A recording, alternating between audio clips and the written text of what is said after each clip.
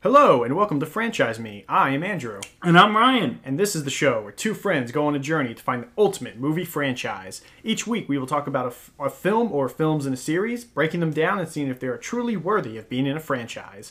As we finish different series, we will compare and rank them among each other in order to find out which one is truly the best. This week, we want to answer the phone, but it's in the aquarium. Oh, it's on the desk. It's Ghostbusters. Answer the call. Andrew, my friend, hello. How are you doing today? I'm good, Ryan. How are you? I'm doing good, man. Yeah. I'm doing good. Here we are. This is an episode I've been looking forward to talk about. I think many people have. Yes. I would argue there's an audience out there who have just been like, what about Answer the Call? What are they going to say?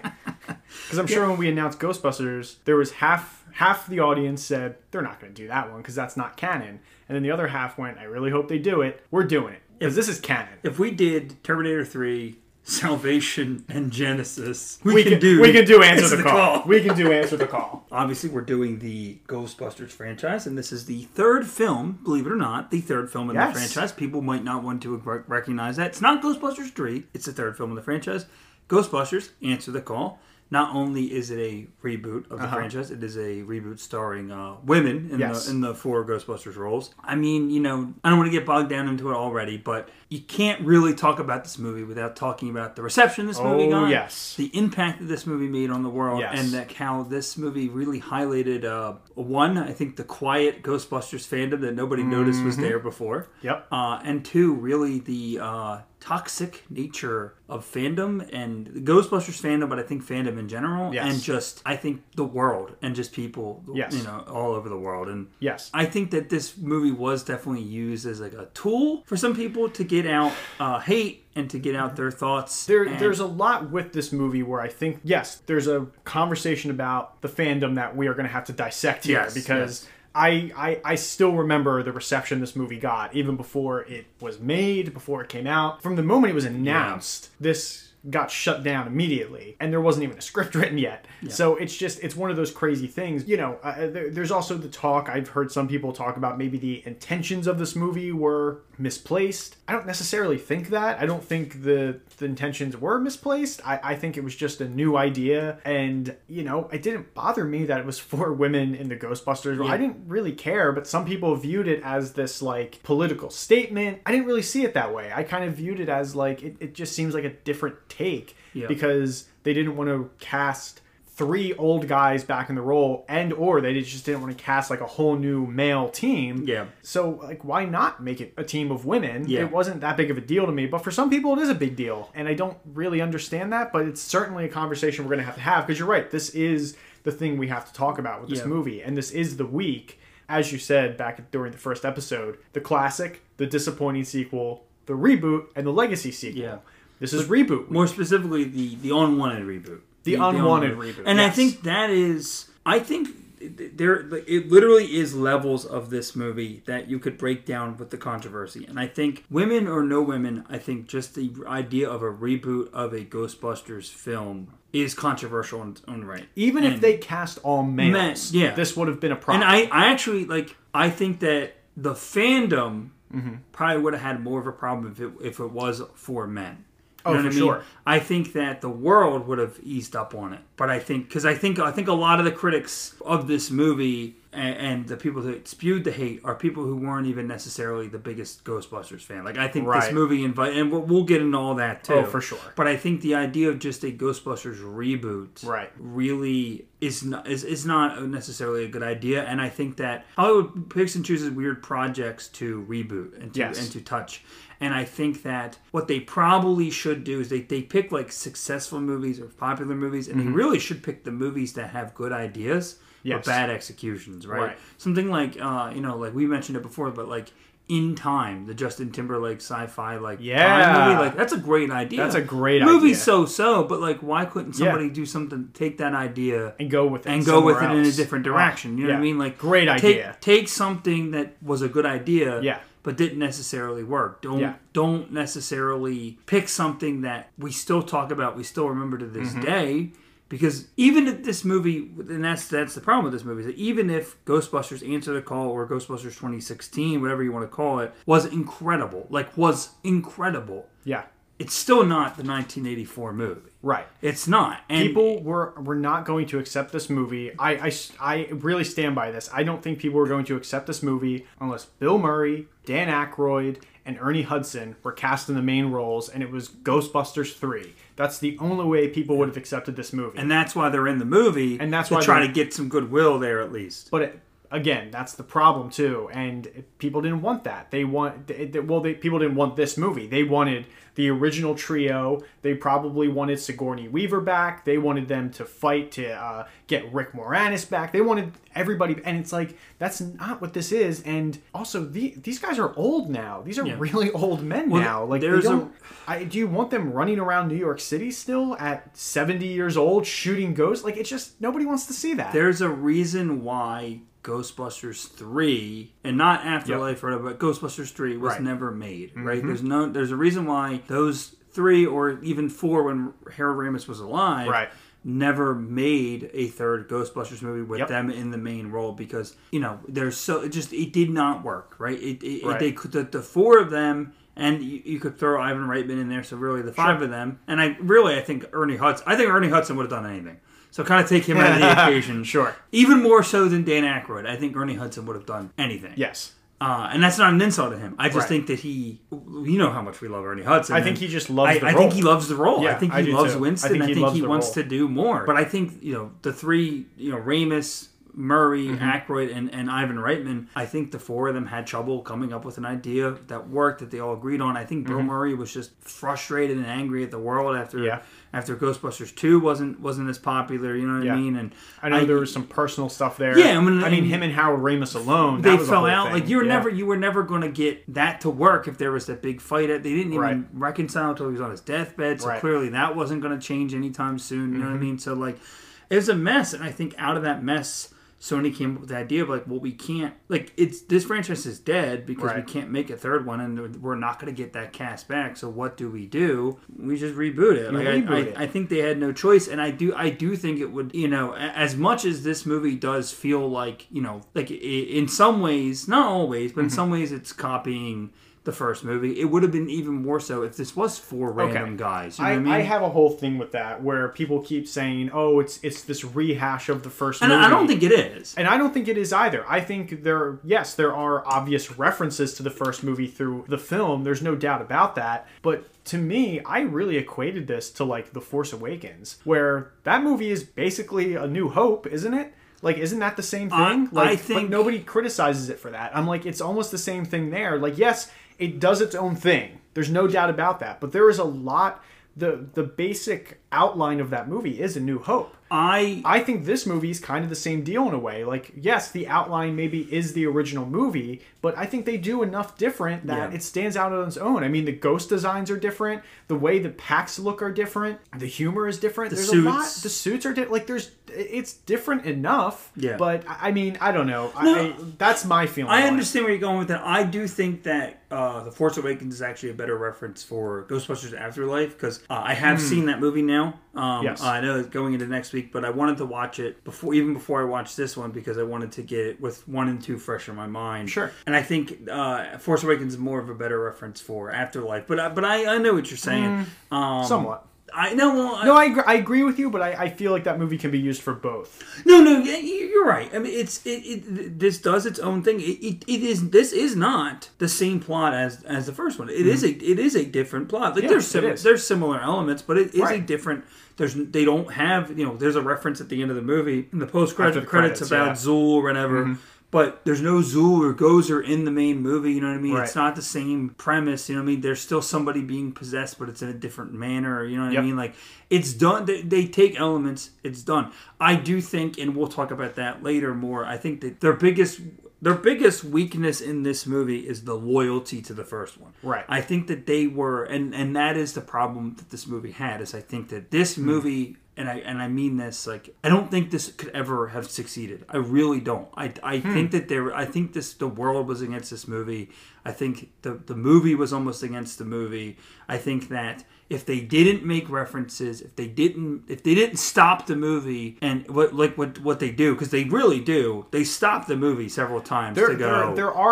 Yes. Go ahead. Here's a reference. Here's an actor from the original movie. Here's a reference from the original movie. Mm-hmm. Here's the symbol, the car. Here's all this stuff. They really stopped the movie to do that, which is fine.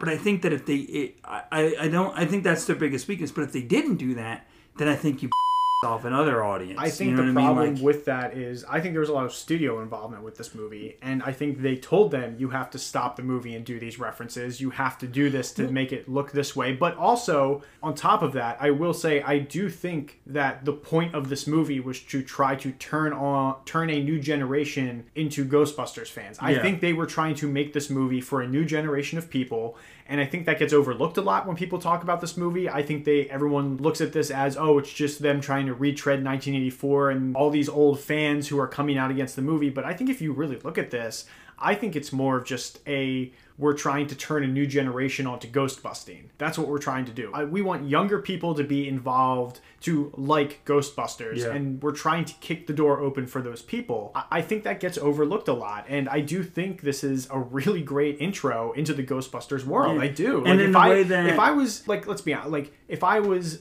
15 years old right now, and I saw this movie, I think it's a really cool movie. Yeah. I'd be like, this is a really awesome movie. In the same way that people young... just trash it because they're just like, oh, it's just 1984. No, it's not. It's different. In the same way that young boys looked at Peter Venkman or Egon Spengler, and they went, that's a role model. They wanted young girls to look at Abby Yates or whatever, or Patty, and there's or nothing whatever. Wrong with no, that. I really don't. I think that I really think that look, I mean, I'll just say it. Like, I'm a supporter of this movie. I really am, and I think that this movie is unnecessarily hated. But you make good points about the movie having obvious references. Yeah. That is a problem with this movie, and I agree with you. But I think those references really were studio involvement, and I think Paul Feig was told to put those references in, because I don't think he would have done that if he wasn't told. I disagree with that. I do think that Paul Feig was a little afraid because they don't the movie is and I think this,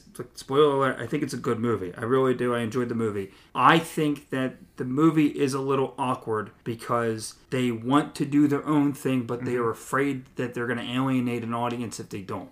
So that those moments that are in that they very well could be from the studio, but I do think it's them going, well, if we don't acknowledge Bill Murray or Dan Aykroyd or Ernie Hudson or even Harold Ramis or whoever in this movie, and we don't have these nods, like the firehouse, the logo, the car, that we're going Slimer, we're going to alienate an audience, and they're even more than we've already had, and we're going to people off, and we're going to be in trouble. And I think that they did hang on to that, cling to that a little bit too much. But here's the problem with that, is if they didn't do that, they'd get the complaints. Oh, they're acting like the first movies never existed. They didn't even make references to the first movie. Could they have even done this movie without the original actors? I don't think they could have. I think the intention was to always put those original actors in. I think they should have. I really do. I think it's awkward to have them in there, and I think that I think the biggest problem with the movie, and I've seen a lot of people say this online, is I'm okay with them doing this. This could have been tweaked by just having it in the same timeline as the original movies, and I think that it would have worked better in the same way as Afterlife. Now, I agree with that. Now, we wouldn't have gotten Afterlife, which is the more popular movie. You know what I mean? But I think that just making those actors, and that's the thing, you probably wouldn't get Bill Murray to sign on in this movie to be Peter Venkman. You know what I mean? Right. But I don't think he wanted to be. No. I think he intentionally did this character for that reason. Exactly. He did not want to be Peter Venkman. I'm surprised they got him back for Afterlife, to be honest with you. But I think he asked to die too. I want to be 100%. In Afterlife? No. In this movie. I think he was like, kill this character and kill me. He technically does not die in this movie. True. He does not die. He was going to, but they re-edited scenes so that he doesn't die. And he should have followed through. There's a tie-in book to this movie that reveals that he did live. Oh, that's a shame. But that's for a retrospective talk. Yes. Yeah, I think that you wouldn't be able to get them to come back as that, but I do think that if this was just these women scientists who found, and they don't need to be related to anybody, they don't need to whatever, but they just they found the research, they found the old equipment, or they dug it up, or they inherited it, or even if with Harold Ramis being passed, one of them was mentored by Egon, who left them that stuff. You know what I mean? Right. And that's how they get it. And then you could do that. I think this movie wins back an audience by at least acknowledging that the first two movies existed. Because I do think that it is a little awkward to just completely reboot it. Right. I completely understand why they did it. Like I said, you couldn't do it and get the cast that you did. You're not getting Bill Murray back for that. He's not going to do it. Right. But yeah, it really was an uphill battle for this movie, and this movie, it's unfair to this movie. It did not. Yeah. This movie did not deserve to have to fight the fight that it did. I agree. And my point is, like, our opinions aside of this, I don't think that there really is a world, unfortunately, that we live in that this movie could have won or been successful. I just really don't. And especially in the year 2016. That was a bad year to release this. Right. And I really think that everything culminated into this and in a very strange way. Right. This is an important film. I agree with you. I think this movie really highlights a lot of elements about culture, and like I said, we can talk about all that stuff later. But and we're touching on it now. But it's unfair, and it is disheartening to see that a movie that these people very clearly put love into and put work into, and to nobody felt like they were phoning it in. No. I think everybody really stands out and giving it out. And there's definitely, like I said, there's definitely awkward. But even in the comedy, I think there's awkward spots in the comedy. For sure. Yeah. Not every joke in the first movie landed, especially in 2022, like we talked about. You know what I mean? So I just think that Ghostbusters itself is this franchise that they just have the rose-colored glasses. They have the rose-tinted glasses. And they're looking at and I think that in their eyes, Ghostbusters is a perfect movie. Yeah. And I think it's that not. It's not. No, it's definitely not. It's a classic, but it's not. Yeah, and I think that any attempt that they could do in this movie, it just wasn't going to win. It wasn't going to win that audience because no matter what this movie does, it's not 1984 Ghostbusters. You're right. Well, this has been a hell of an intro. Let's jump into this. Yes, absolutely. Not to go on a tangent, but there's a lot. This is a dense movie to talk about. Yeah, we got a lot to talk about. Let's do it. Ghostbusters 2016, or as we're referring to it as Ghostbusters Answer the Call. Yes. So that's kind of I like that title better. Yeah, well, I like Answer the Call better. I think I don't think Ghostbusters 2016 works. It was the tagline of the movie. Yeah. And I think when people refer to it, they just throw it in there. I was going to say, this movie does a weird thing where the opening title says Ghostbusters, and then at the end of the movie, at the end of the credits, it says Ghostbusters Answer the Call. Did you notice that? No, it does a really weird thing with that. Like, it opens with the just title Ghostbusters, and at the end of the movie, after the credits, right before the post-credit scene plays, it comes up and says Ghostbusters Answer the Call. That might have been added on later. I'm like, but why didn't they just do that at the top too? Like, whatever. But it is weird that it kind of had these two separate title things. It's very reminiscent. In one movie. It's very reminiscent of Edge of Tomorrow, which goes back and forth of Edge of Tomorrow and Live, Die, Repeat. Right. That was the tagline. Right. But then people just kind of then when they came out on Blu-ray, they decided to change the title of the movie, and then they changed it back. Right. And whatever. So I don't know. But Ghostbusters Answer the Call had a release date of July 15th, 2016. Yep. Yeah, they were going for that summer movie. Summer money, baby. We mentioned 2016, not the best time for this movie to come out. Not the best time, not the best year. Yeah. So, but directed by Paul Feig. Mr. Paul Feig, first time director here we're talking about. Oh, for us to talk on the show? Yeah. Not first time director ever. No. I mean, first time director here on the show. Oh, yeah, Which is weird that it took this long to get to him in a weird way. Does he have a lot of sequels and stuff? I don't think so. No, I don't think so. But he's kind of, he's a very well-known director, I feel like. Paul Feig's very well known. Unique guy. Yeah. It took me a long time to realize Paul Feig was the science teacher from Sabrina the Teenage Witch. He is the science teacher on Sabrina the Teenage Witch. That's true. He's had a pretty extensive career, obviously in comedy. Obviously he's an actor, he's in Heavyweights. Yeah, he's in Heavyweights. Obviously he's an actor, but now seems to more transition into directing. Comedy. He does a lot of female heavy comedies, doesn't he? I think he's very invested in that. Yeah.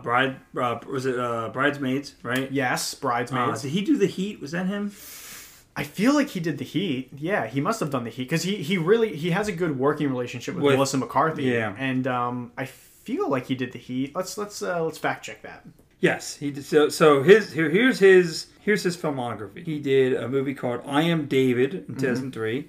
He did Unaccompanied Minors in 2006. 2011 Fun movie. Bridesmaids. 2013's The Heat. 2015 Spy. 2016's Ghostbusters. So yeah, a lot of Melissa McCarthy movies. Then. Yeah, like he's really has a working relationship with her, which is really cool. Obviously, it sounds like they haven't worked together in a long time since the Ghostbusters movie. He is very. Seems very dedicated to doing that, which is cool. It feels like he got a lot of blowback too.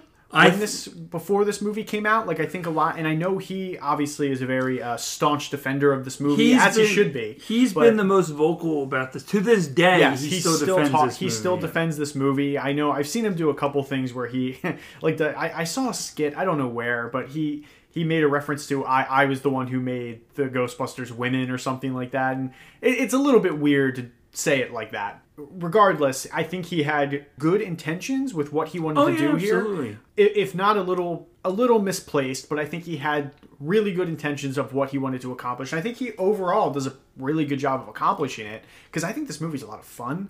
And I think a lot of that is because of him. And I know he works in a very improv heavy style with his movies. Yeah.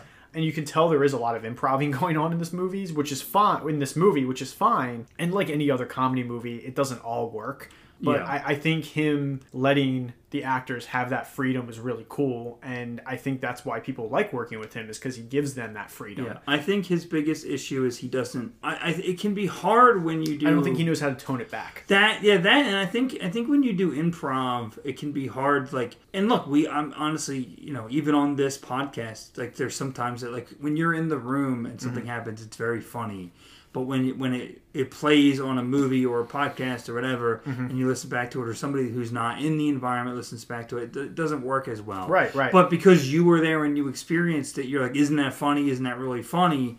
And I think that's a problem that he has with some of his movies sometimes, is there are things that really work on set, right? There's things that when they go... Dude, I'm getting Shrek the Third vibes. Remember when we were talking about that? Yeah. All the writers were in the room, and they were laughing. They were exactly. slapping their knee, and you were like, what the heck? And that was kind of the vibe we got of the movie. That's exactly what this is. I think that Shrek the Third, boo. I think especially in the beginning of the movie with some of the stuff, and like I think even like with Melissa McCarthy with the wonton soup joke, I think it's fine. I think the joke has a good payoff at the end. Yes. But we very clearly like keep going back to wonton soup joke with stuff with like they really let that dean of that college that Melissa McCarthy works at really go on for quite a while. Oh, Steve Higgins. Yeah, for such an unimportant character, they really let him. They really let him go. I mean, the whole middle finger thing is like this whole gag, and I'm like, I mean, Steve Higgins is. Do you know who he is? I recognize him, but I don't really know him. He's very involved. I think he's a writer still on Saturday Night Live. He's still very, very involved with that show. He's been with it for a while, but he's also the sidekick, quote unquote, on The Tonight Show with Jimmy Fallon. That's he's why also he looks on familiar. there. So he also has this very extensive career in comedy and very involved with the production of SNL. Yeah. And I think when you have someone like that, I think Feig was just kind of like, we're just going to let him go type deal, because they're like, oh, it's Steve Higgins, he's legend. And I noticed that a little bit with some of the actors they get in this. They kind of just let them go a little bit. Yeah, and I'm like, I think you just need to tone that back. I think particularly, I think that he has trouble with that with Melissa McCarthy, and I think that because you mentioned it seems like they're probably friends. You know what I mean? Like, because they worked 3 times. They worked together, right? And he really gave her big break with Bridesmaids. She'd been working obviously and stuff. 4 times actually. Spy. Yeah. It was McCarthy and Statham.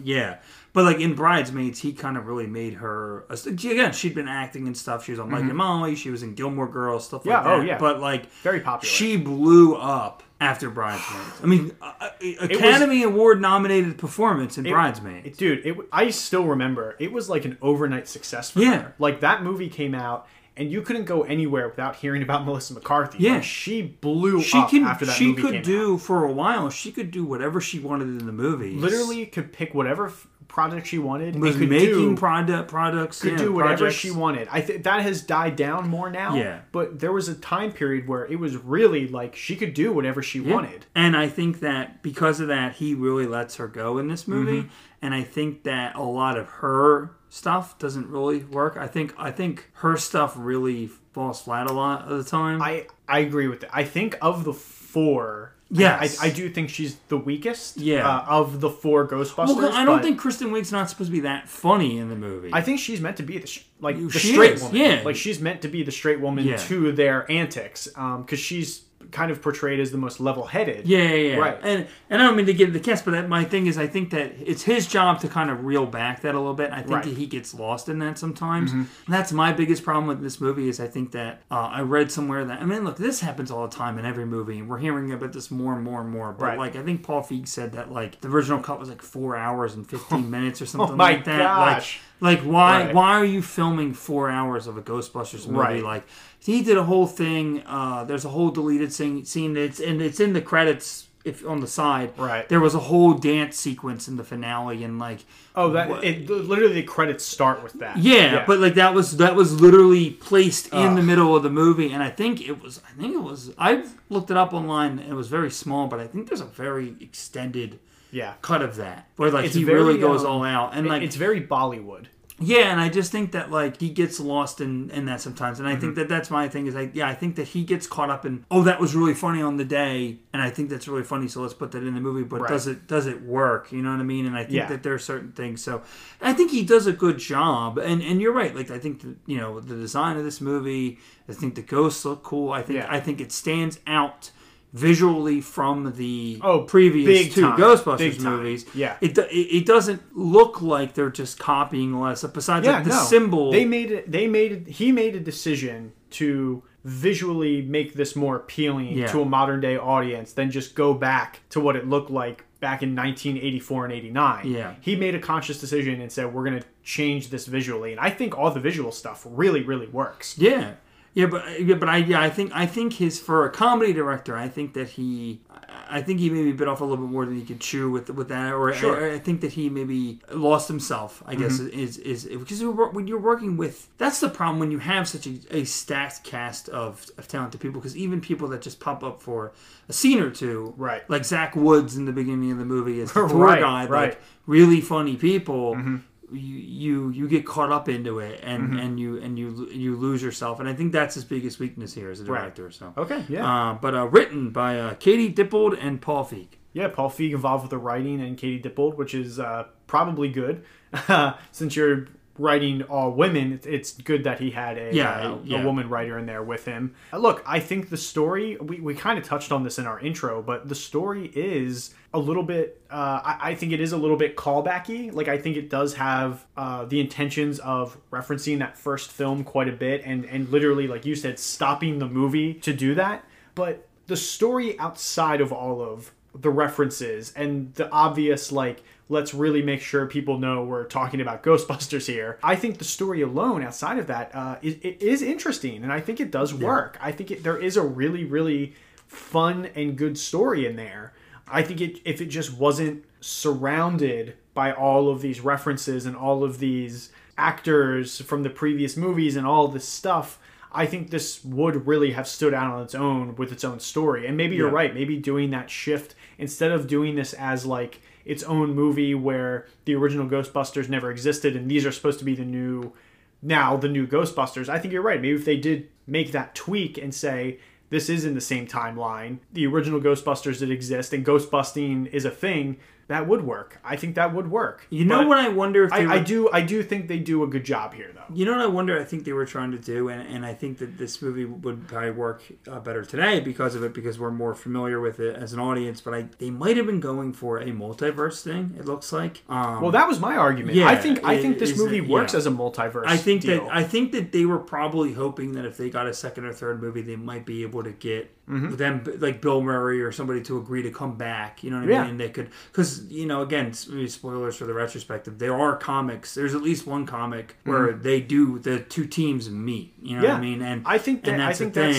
what they wanted to do. I mean, that would have been really cool in the later movie if that's what they were going for. But I think all of that was based off of the success of this movie. Like, I think they needed to see that this movie was going to be successful if they were going to go in that direction. Oh yeah. But I you think can't start the movie. You can't start this movie and have that. No. But I think this really does stand alone as like its own little like multiverse story in the Ghostbusters world. If people want to reference if it's part of the timeline or not, I don't really care. I consider this part of the timeline. I consider it a multiverse story because we're living in a time where the multiverse stuff is happening all the time anyway, so why not look at this movie and say, oh, it's just a multiverse story within Ghostbusters. This is just another timeline where this is happening. Why not? Right? We see it with Marvel all the time. Nobody's complaining. Well, some people are. Some people are. But like, I mean, like, it's it's kind of a commonplace thing now. So why not view it as that? I just think that it was a little ahead of its time if they're going to do a multiverse thing, because multiverse wasn't established in the mainstream as of yet.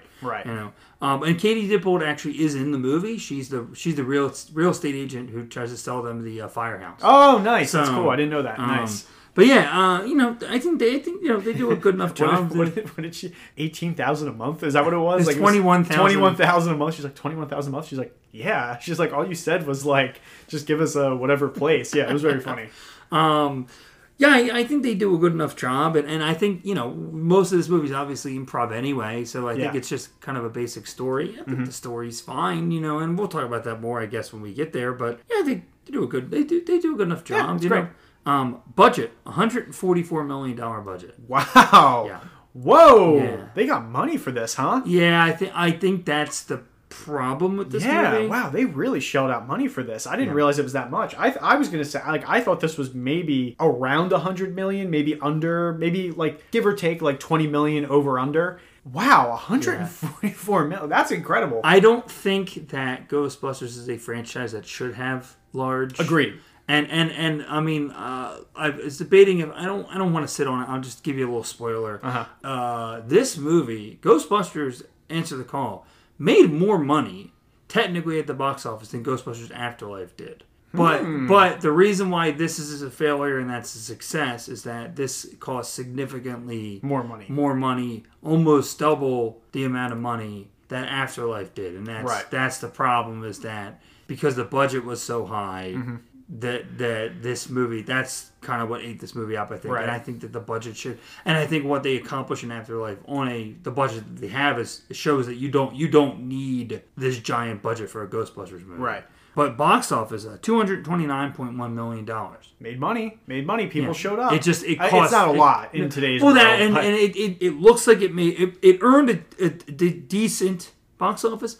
But it spent all that money. It didn't earn the money. You know what I mean? It made money, but they had already spent that money. You know what I mean? So ultimately it is a box office failure. You know what I mean? It's too close to. It didn't really earn any money. But it's not for the movie that everybody was like, I'm not seeing that movie. I'm not seeing that movie. The fact that it made $229.1 million when apparently half the world said they weren't going to see the movie is pretty impressive. Somebody want to go see the movie. Rotten Tomatoes score. You ready for this? Yes. Critics, certified fresh at 73%. Yes. I did know this was certified fresh, which I'm glad about. I'm glad that critics were at least able to walk in and say, it's a fun movie. Like, it's a fun movie. It's not bad. I'm glad that happened. And again, we've talked about Rotten Tomatoes. It doesn't matter. It's not 73 out of 100, but it's that's a good showing. I'm glad that it's fresh and not rotten. Audience, I am actually surprised by this. It's rotten at 49%. I'm surprised that it's not lower. Oh, okay. I was gonna say to hate this movie. Yeah. I would have thought this was like a 17%. Right. I would have thought this would have been down. Yeah, you're right. Like a 17%. Like, because people apparently hate this movie. I'm not surprised by the audience reaction. It's unfortunate because I think a lot of that is the toxic Ghostbusters fans that came out in droves and trashed this movie and probably review bombed it as much as they could because God forbid women take up these roles, right? But you know, that's we kind of talked about it at the top of the show, but that is what it is, and it is it's unfortunate, and we're going to dissect that a little more later. Yeah. But. Well, let's talk about the cast. So we have a pretty decent sized cast here, just because I wanted to mention a lot of people and the cameos. Well, I'll throw them in there. Yeah, we'll run through them. Starring Kristen Wiig as Dr. Aaron Gilbert, Melissa McCarthy as Dr. Abby Yates, Kate McKinnon as Dr. Jillian Holtzman, Leslie Jones as Patty Tolan, Chris Hemsworth as Kevin Beckman, Neil Casey as Rowan North, Andy Garcia as Mayor Bradley, and featuring cameos by Bill Murray, Dan Aykroyd, Ernie Hudson, Sigourney Weaver, and Annie Potts. Yes. Should we start with cameos and move our way up? Yeah, I think that's a good idea. Yeah, I think it's a good idea too. Yeah, let's run through the cameos. You know, Annie Potts, Sigourney Weaver, Ernie Hudson, Dan Aykroyd, Bill Murray, they're all in there, all from the first movie. Ernie Hudson. I said Ernie Hudson. Oh. I'm not going to forget Ernie Hudson. I know. Forget him. No. We ain't disrespecting Ernie Hudson. You're right.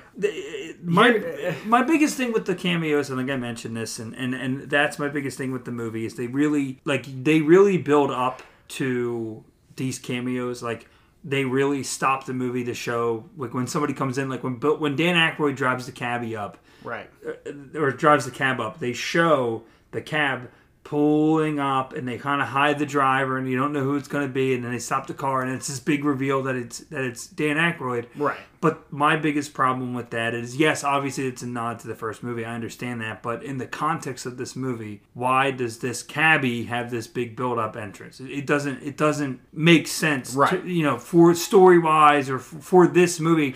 And that's my biggest thing, is I just wish that, like, this movie wasn't afraid to stand on its own a little bit more. But but that's what I keep saying, is that it was a lose-lose situation, because you either have the character, you have the actors in these different roles as a nod, and they're happy, and especially Dan Aykroyd is happy to be involved in the movie, you know what I mean? And this is your way of saying to the Ghostbusters fans, hey, we got them, they're in the movie, they're giving us their approval, or you don't have them in the movie, and then people are like, well, where's the Ghostbusters? You couldn't even have the original team. They couldn't even have the original actors. It's a lose-lose. It is. I kind of actually just want to break down each cameo very quickly. Yeah. The Sigourney Weaver one, I was fine with. I was like, oh, okay. I was a little bummed it was like a post-credits one, or during credits. I was like, oh, okay. But it's funny. She comes out and she's the mentor to Kate. That's her thing in Ghostbusters movie now. She just pops up in the post-credits. She pops up in the post-credits. Yeah, we'll talk about that next week too. But I enjoyed it. It's fine. Annie Potts, I'm like, oh, I guess she's that always she's the receptionist, whatever, makes sense. And I like that she starts off a little bit sweeter, like, she starts off a little bit sweeter, and then goes into, what do you want? Yeah, right. Yeah, like, she's like, that creep. Also a great cameo. Really enjoyed that one. I'm going to save Ernie for last because I want to talk about that. But let's go into... But Dan Aykroyd, again, I think he was just happy to be a part of it. Of course he was happy. I think the only stipulation he had for his character is that he not be afraid of ghosts. I think that was the whole thing, like, because the entire thing was, I'm not afraid of ghosts, and I literally think he made a point. He says the class of the ghost, which is like a reference to his character. Yes. To Ray. Yeah. And then he says, hey, I ain't afraid of no ghosts. He's got this big New York thick accent on. Like, I think part of it was if Aykroyd was going to do this, he had to not be afraid of ghosts because that's part of his persona. I think not as the character, but also the person. I think that was kind of part of it, and that's fine. It was a fine cameo. I had no problem with it. I'm like, whatever. Bill Murray's cameo, too much for me. Too much. A little too much. He's legit a side character in this movie. He is legit kind of like a side character to a degree. Doesn't have an extent. It's the most extensive cameo. It's 2 scenes. He's the only one that's in more than one scene. I wish it was just just the news thing and that's it. When he actually shows up and he sits down and he's like doing the whole thing to coax the ghost out of the like, I'm like, why are they doing this? Like, I don't understand what the point of it. And the character is just like unlikable. Like, Murray's not just looks like he's phoning it in. Like, clearly he's not particularly funny. He's not particularly funny. He doesn't, to me, he didn't really seem like he cared all that much. Like, he kind of just seemed like he showed up on set one day with that hat on and just kind of filmed a scene. Apparently, and left. he's friends with Kate McKinnon and one of the other ones. I think Kristen Wiig, maybe. Probably Wiig. Yeah. He's friends with one of the other ones as well, and that's why he did the movie as like a way to like, you know, I guess for so. my friends or whatever. I thought it was a little much though. I was kind of like, this is a lot. But, you know, that is what it is. I didn't particularly like his cameo. His was my least favorite. I was like, I don't know why this is going on. Ernie Hudson. This man gets shafted again. I know. This man got shafted again. I couldn't believe that it wasn't until the very end of the movie and he's on screen for like, what, 15 seconds? Yeah. I'm like, are you kidding me? And I didn't... I'm like, Aykroyd got this whole... You know, again, it's not extensive, but he gets this whole thing about, you know, oh, I'm not afraid of ghosts. Cameras on him the entire time. Murray has this extensive cameo. Annie Potts gets a moment in the movie where the camera's on her. Sigourney Weaver has a fun thing in the post-credits. And then it gets to him, and it keeps cutting between him and Leslie Jones. Like, they don't want to have Ernie Hudson on screen too long. And I'm like, what's going on here? I'm like, I don't mind that he's the uncle. That's fine. I didn't love that they just paired the two black people up. That's exactly what they did. They were just like, oh, we'll just... The inn is Leslie Jones. That's how we put Ernie Hudson in the movie. We have a black woman. The second that she's... I mean, I'm sure the second that she said, I got this from my uncle, you're probably like, that's Ernie Hudson. I knew immediately. Yeah. I was like, they're going to do something with that. And as soon as that hearse pulls up at the end, I'm like, here comes Ernie Hudson. Yeah. And who pops out of that car? Ernie Hudson. And I'm like, there he is. And look, the scene's not good. I felt kind of like they're shafting this guy again. He's funny. He's funny. The scene, but like, it's because the scene isn't really important to the movie. Where it felt like Aykroyd, Potts, Murray all had these kind of scenes that somewhat mattered. They got screen time. Besides Sigourney Weaver, they all got scenes. Well, Murray doesn't count because Murray has two scenes. And, and like you say, he's the biggest, he's the most extended of all of them. But Aykroyd's a very important part. Like, they're building up to the final climax. He drives by. Annie Potts are about to confront the villain for the first time. She's there. You know what I mean? Sigourney Weaver's the celebratory post-credits after we finish the movie. You know what I mean? Yeah. So, like, Ernie Hudson's just on her way out of the movie. Like, just whatever. You know what I mean? Yeah. It is... It just felt like they didn't really know what to do, and they just said, "Oh, make him the uncle." You know, make him the uncle. So. And you're right. The scene is funny. I like as the movie is going out, she's like, "I don't know, just stack him." He's like, "We're not gonna just keep stacking them like flapjacks." Like, I thought that whole thing was really funny, but like, it's just unfortunate that they couldn't find another role for him outside of let's just pair him with the black woman and make him the uncle. It's kind of like Ernie Hudson, the one who aged the best of everybody. The one who aged the best. That dude looks good. We're gonna be talking about that next week. Oh. I can't wait to talk about. I can't wait to talk about Ernie Hudson next week. I know you can't wait to talk about it. I told you, didn't I? He gets a moment. He gets a hell of a moment. I can't wait to talk about it. But like, you know, he has aged the best. Even in this movie, he looks great. Yeah. You're right. Next week. Especially next week. I know, he looks great. The man is... That's Ghostbusters money, baby. Yeah. I can't wait to talk about it. But like, I just quickly want to say I was bothered with that in this movie, where I felt like he got shafted. That's what I want to focus on, he gets shafted this movie. Let's just say I don't think it's going to be a question for me as to who the standout performer in this franchise is. Especially because somebody in this movie, in this franchise, keeps getting the shaft but still managing to highlight it all. You know what I mean? Yeah. Yeah, I'm really looking forward to talking about him next week, right? And hopefully in the future as well. I think they're going to use him again. I do. I think that I told you. Jason Reitman made a point to. I think they're going to make him like ultimately the most important. Character over there, and he's going to get his like redemption next week. Next week, baby. I can't wait. Baby. Yeah, those are the cameos. You know, they're fine, and really, I mean, I guess kind of another cameo basically, but it gets a small role. Andy Garcia is Mayor Bradley, the mayor of New York. I didn't know he was in this movie, and when they opened the door and he's the mayor, I was like, Andy Garcia? I'm like, what's he doing here? My favorite bit of his is when he gets upset when she compares him to the Jaws mayor. Yeah. I ain't the Jaws mayor! I ain't the Jaws mayor! Yeah, he gets really upset about that. That's very funny. And also, he gets paired up with Cecily Strong. Another SNL alum there, and obviously... She's good in this movie, too. She's very good in this movie. Obviously, she was a part of the cast with Leslie Jones and Kate McKinnon. and I think even Kristen Wiig, like they all, like I thought it was really cool that she was in this. I was like, oh, Cecily Strong, I like her. So it was cool that she was paired with Andy Garcia because he's funny, he's fine. But again, it feels like a little bit of a waste of Andy Garcia. Yeah, he doesn't do too much. He's there for like the. I like the end scene when they're interviewing him and they ask him about like. Oh, did somebody? Well, they use the excuse. They ask him about this whole thing, and he goes, "What?" Like he gets really upset. Well, don't they make fun of the excuse from Ghostbusters 2, like they claim that in Ghostbusters 2 that how the Ghostbusters tricked everybody into like they drugged everybody in one or whatever, and they were like, "Oh, you're trying to make us think that we were drugged by the water?" And he's like, "Are there hallucinogens in the water?" And then he goes, "What?" Like he's just like, "Yeah, it's really good." But yeah, he's fine. He's fine. Neil Casey as Rowan North. Rowan North. He's the villain. The villain of the movie. Okay, yeah. That's the problem. That's the problem. That this is the problem. The villain is nothing in this movie. Yeah. He's not important. It doesn't get interesting really until Chris Hemsworth. Yeah.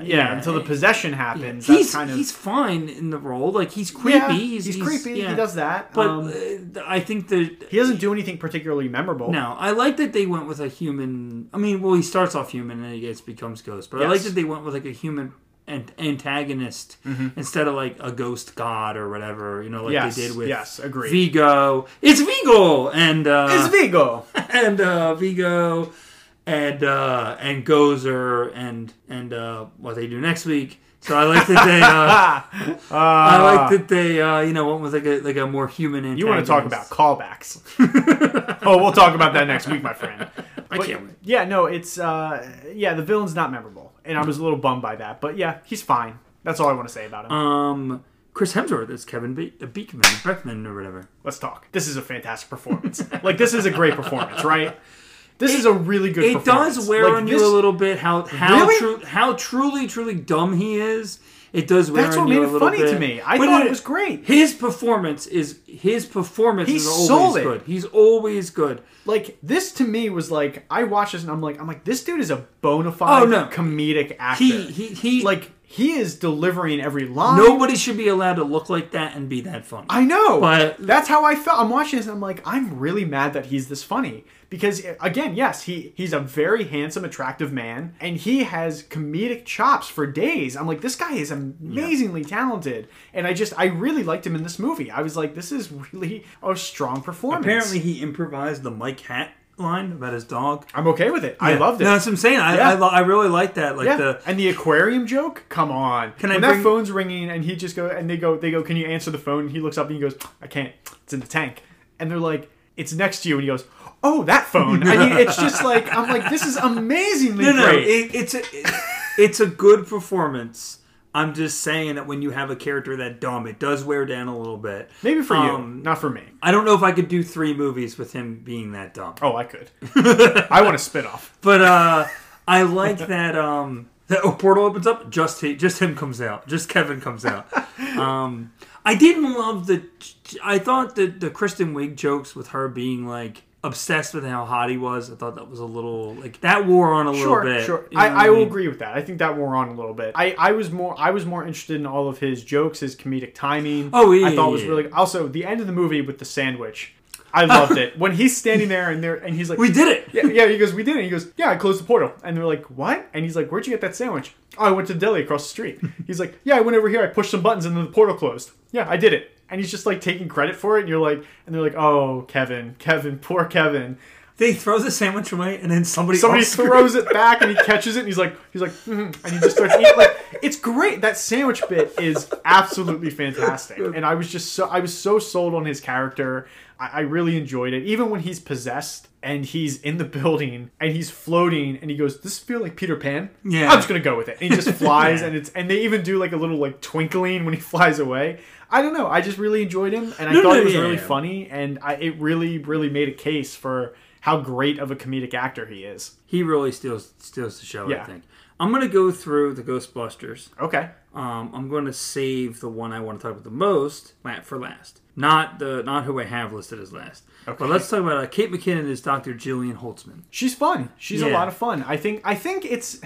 I think whenever you cast Kate McKinnon, I feel like you're just getting Kate McKinnon. Yeah. Does that make sense? This really kick-started a lot of that too, where she started to get a lot more roles and really highlighting like that crazy side of her and stuff like that. And she licked the gun. It's fun.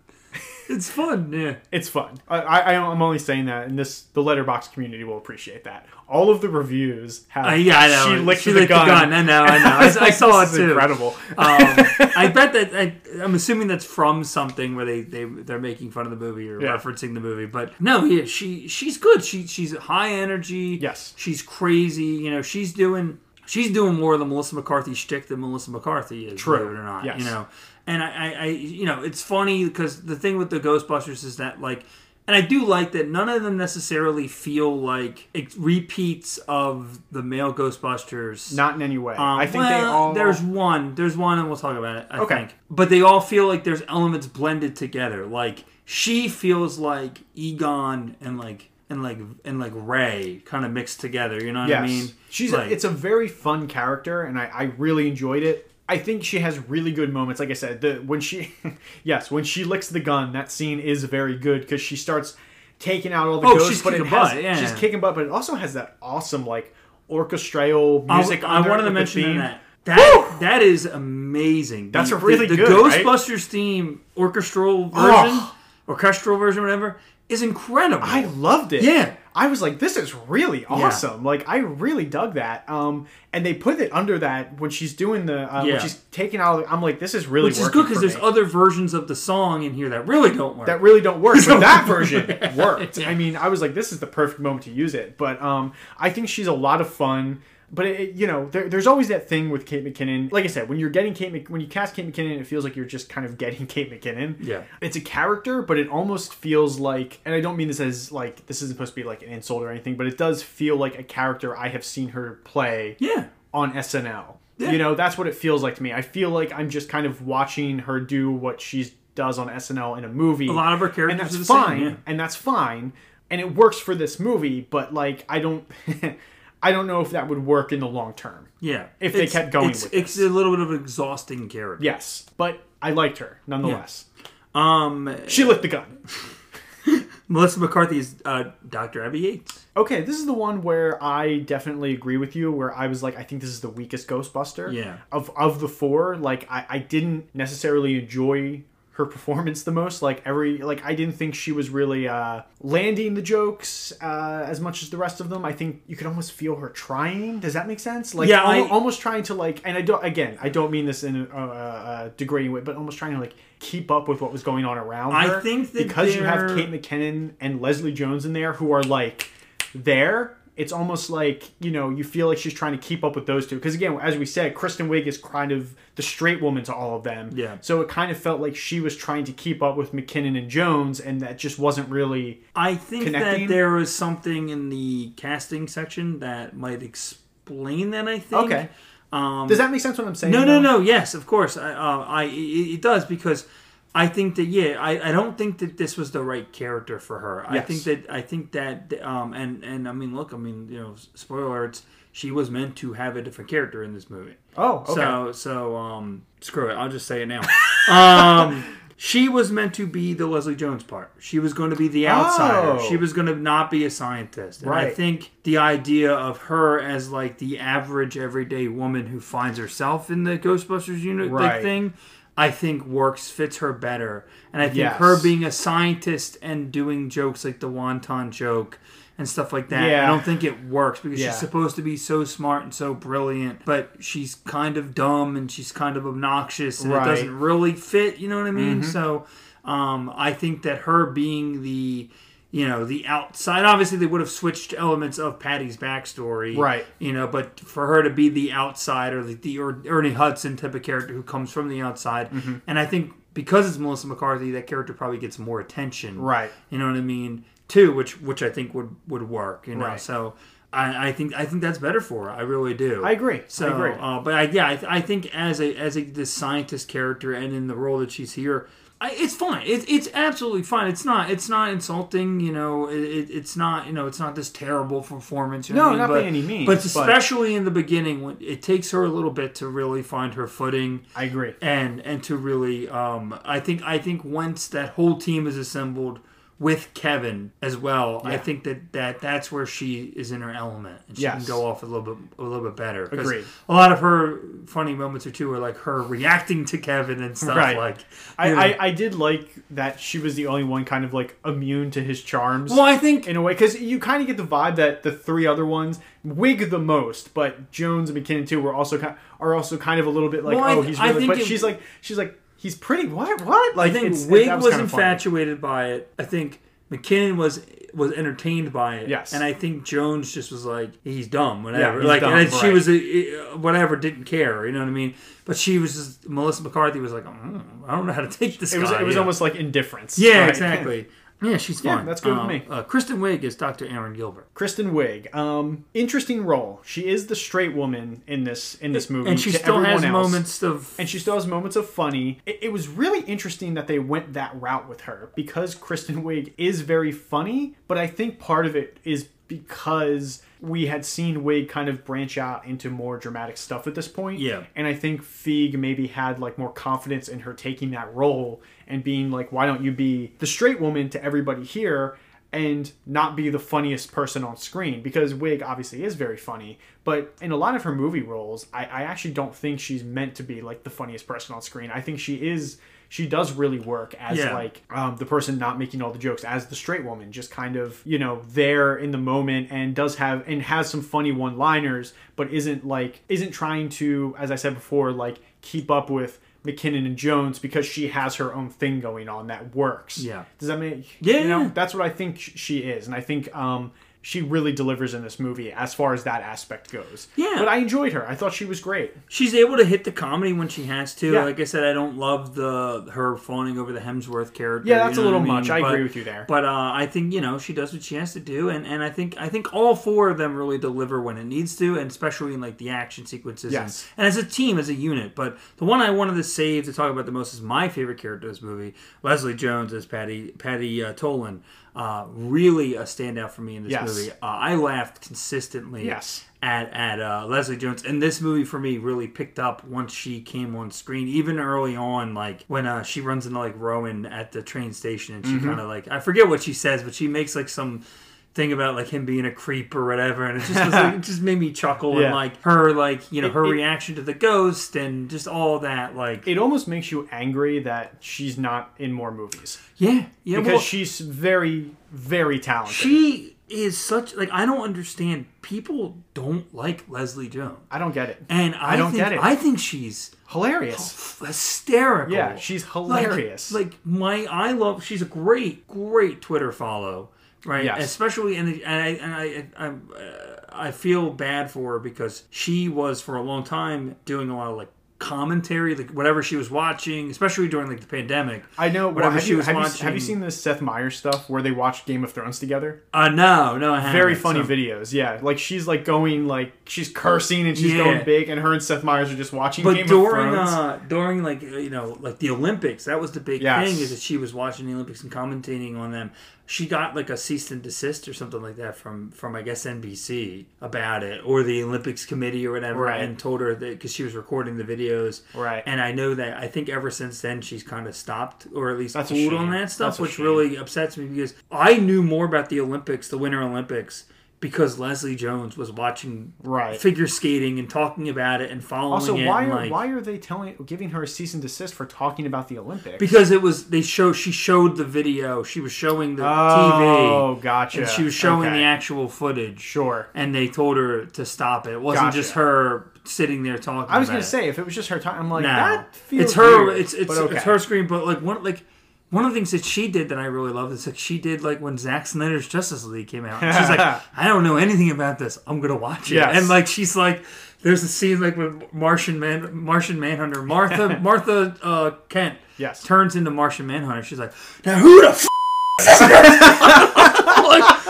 like she's like, yo, what the f*** is going on? Like, I desperately want to watch a movie with Leslie Jones. I know. It makes you want to be in the room with her while she's watching a movie. And yeah, you're absolutely right. She is the stand-up performance of this movie. She's absolutely fantastic. She's so much fun. It makes you angry she's not in more movies. And you think about it, and even her 5-year run on SNL, it's really strong. Like, I don't know if you watched any of her stuff on there, but she had this recurring segment with another just fantastic performer and writer on that show, Kyle Mooney, who we both really liked. They were in love. She was in love with they were in love with each other, and they would always have whoever the guest host was like walking in on them in like precarious situations. Yeah. Like, they would open the door to their dressing room and they would both be naked on top of each other, and Mooney would be like, "Come on, man, close the door." And she's like, "What are you doing?" Yeah. It's like this, it's just really like, because it's like, there's such a he's such a scrawny like little guy, and she's a very powerful tall woman, and you're just like, this is just comedic gold. Yeah, she's fantastic in this movie. I'm with you. I laughed almost at every one of her lines because she delivers every single. You could tell she wanted to be there, and you could tell she wanted to be the funniest person on screen. Yeah, like, it felt like she went in there and was like, I'm going to try to outpace everybody and stand out. And I really think she does. I think she stands out on her own. When she jumps into the crowd and nobody catches her, and she's like, is it a race thing? I don't know if that was a race thing or if it was a woman thing, but I'm Or when the ghost is on her and she's like, nope, I'm going home. She's like, going home? Patty, No, I'm going home. She's like, I'm going to go back to my Subway. I'm going to sit down and I'm just going to go back to work. It's so good. Yeah, she's fantastic, man. I completely agree with you. Everything you said, I'm in that boat. I'm with you. Leslie Jones. Yeah. Put her in more movies now. Oh, I would love to. Ghostbusters Afterlife 2. Let's see Leslie Jones. Bring her in. So, let's do a little synopsis real quick. Just something really small. 4 women band together to reveal the truth about ghosts to the world. All right. Nicely done, man. One sentence. It's not really, but I mean, it's Ghostbusters. You know what I mean? By the time we get to the end of this, it's just going to be one word. Ghostbusters. That's my synopsis. I don't... Egon. Okay, let's talk. Great synopsis. Story. Yeah. Is that what we're talking about? Yeah, let's talk about story. Yeah. It's like I said before, I think the story, there is a really good story in here. Outside of the references and all of that, I think there is kind of a thread in there that really works. And it's a story that I think could have been explored a little bit more. I like the idea of this guy who he's kind of the evil versions of the Ghostbusters, and I think Paul Feig even said that, because he is somebody who, like Kristen Wiig and Melissa McCarthy's characters, was harassed his entire life for believing in ghosts and having this connection to the paranormal. Right. We don't get any really backstory on that besides his little comments. You know what I mean? And I think that maybe he could have been a colleague or a former colleague of them. You know what I mean? Like, maybe he could have been aware of them more. You know what I mean? Like something like that to give a little bit more of a connection or a backstory, make things a little bit more meaningful. But it's like, but instead of him being harassed, instead of him being like, oh, I'm going to show the world, it's him like, oh, I'm going to just destroy the world. And I'm just going to, whatever. And it's fine. I don't think it's necessarily explained properly, but overall, it's Ghostbusters. It's Ghostbusters. Yeah, it's Ghostbusters. It's Ghostbusters. So, but let's tie that into our opinion. I mean, my opinion in this movie is I enjoyed it, man. I really did. I know that it's not cool or popular to like this movie. I guess we're those people. Honestly, that's how I feel. I really think that I sometimes when you watch a movie, you're just in a good mood. Yeah, and I was in a good mood watching this movie, and everything really hit for me. I really enjoyed this. Dude, this is I really liked this movie. This is a great movie. I thought this was a really fun watch. Regardless of I guess I was having a pretty good day, and I sat down and I turned this on, and I just was really impressed with what I was watching. I was not even impressed. Maybe that's not the word. I was more really just taken with it because you hear for years, this is such a bad movie. It's such a bad movie. God, it's so bad. And I watched it and I was like, this is really fun. I was like, I can't believe, my takeaway from it, and I texted you this, was I couldn't believe they didn't make another one of these because I wanted to see where this was going to go. Yeah, well, because I think the cast chemistry was really there. I think that's the thing with this movie is that I think when they have remakes and stuff like this, that they kind of bank on the first one being more of a retread, right? And the second or the third, if going off on its they own. Usually don't get there. That's the problem. But the second or third one is more unique, more doing its own thing. You know what I mean? I mean, look at Star Wars, where like Episode 7 you mentioned is very much a retread of A New Hope. A New Hope. And, I mean, I've seen people try to connect The Last Jedi into The Empire Strikes Back, but for the most part, it's a pretty different... everyone says that movie is a mash of Empire and Return of the Jedi. I see it a little bit, but, that's for The Last Jedi. I think people don't want to admit that that's a really well-done movie, and, in my opinion, the best Star Wars movie ever made. Here we go. Again, Star Wars is coming up I'm going to find a way to throw that opinion. We're already talking about one of the most controversial movies of all time. Let's talk about another one. No, but this movie is fantastic. I mean, Ghostbusters, Answer the Call. I would recommend people to watch this, and I think people need to go back and rewatch this and give it another try because I really, really enjoyed this. And especially when you view it as like a multiverse story, I think this really works. I do. I think it's fantastic. So let me highlight my negatives. Sure. First, more. And I mean, really, like I already basically talked about it, but it's a retread of the first movie. You're right. Yes. It's not click and paste, copy and paste the same story. It's not. No, it's not. But it is beat by beat very similar. Yes. It has a lot of the same elements. Obviously, it makes sense. It's a remake. I'm not holding against it. My biggest problem is, the point of a remake is you're taking an idea and you're making it new, right? And you're doing something different with it. And I think that because of the situation, and we already explained all that, and we don't need to get into that again, the lose-lose situation of it all. But I think that for a remake, this does rely too much on knowing what Ghostbusters is and having seen a previous Ghostbusters movie. Okay. The logo reveal when that artist is spray painting the ghost, and then he's like, "No, never mind, I don't want this," and he does the thing. Yeah. And they don't show you what he's doing, and then they cut back, and there's the thing. Like, that's supposed to mean something to you because you're supposed to recognize it. But you can kind of piece together what he was doing. No, you know what he's doing. Okay. But what I'm saying is, if I am a 5-year-old kid who is watching this movie who has never heard of Ghostbusters, you're not going to know what that means. I don't know what that doesn't mean anything to me. You know what I mean? Like, or if I'm a guy who. I was born in, I was living my life, and in 1983, I fell into a time capsule, and I didn't wake up until 2016, and the first movie I watched was 2016 Ghostbusters. You know what I mean? I'm not going to know what that is, right? Sure. Ernie Hudson comes in. I'm not going to know why he's the, who he is or what he's supposed to be doing there. I'm wondering why Bill Murray has such a weird small role in the movie. You know what I mean? Like things like that. But you're taking this from the perspective of a kid, though. Well, most people, you're also living in a world where most people have seen Ghostbusters. No, I know, but I'm just saying is that I think that that's the thing is that they should have tried to be a little bit more different. Sure. And I think that like I said, I completely understand why they went the reference route. I completely understand why they did that, but they literally stopped the movie 5, 6, 7 times to show the car, the logo, the tools, the cast. And I get that, but it does feel awkward. It does feel a little sloppy, and to me, that did bring it down a little bit because it's like... And it is awkward. It is sloppy, and I agree with you. It is a little awkward, and it is a little sloppy, but again, I almost felt like they didn't have a choice. I feel like they were going to do that regardless. But the point of it, I thought, was whenever they moved into... If they got that second movie, I don't think they would have done a retread of Ghostbusters 2. I don't think that... I think they would have just done their own thing at that point. I don't think that the first cast movie comes back. You're not getting accurate... No, but I think the first movie almost is obligated to do that. Because they have to. And again, I'm going to compare this to... I don't think they have to. That's the thing. I think they had to because by fan standards. So between 1989, this is the first new Ghostbusters movie since 1989.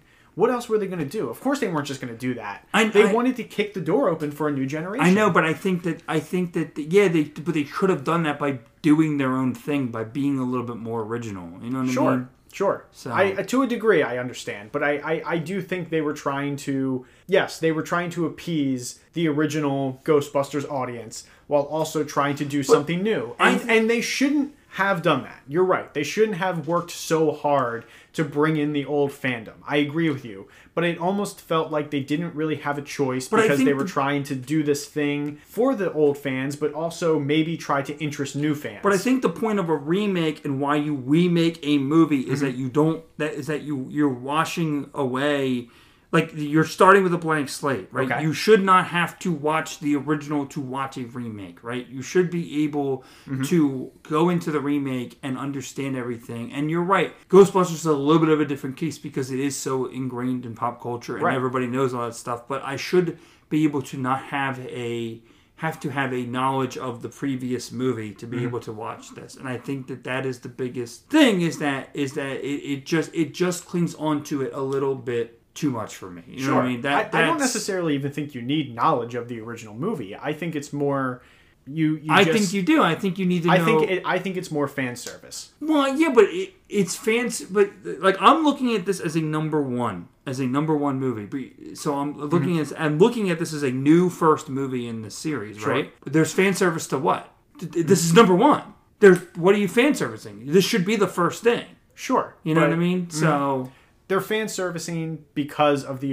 If there wasn't an original Ghostbusters, they wouldn't have done that. But it almost feels like they were obligated to a degree. I don't know. I just feel like if you're going to make this movie, you're going to have to talk about these things. But I think that's And again, I agree with you on the front that I think they do it too much. I completely agree with you on that front. It is a little too much. There are moments where I'm like, another reference. But at the end of the day, I think they're also trying to recapture some of that magic for this new generation, for this younger generation. My argument is that I think that the reason why they were forced to do that, like you said, they had no choice, they had to do that, is this fandom, that is this fan, they toxic fandom. Yeah, yes. That they had to appease. They had to try to appease these people.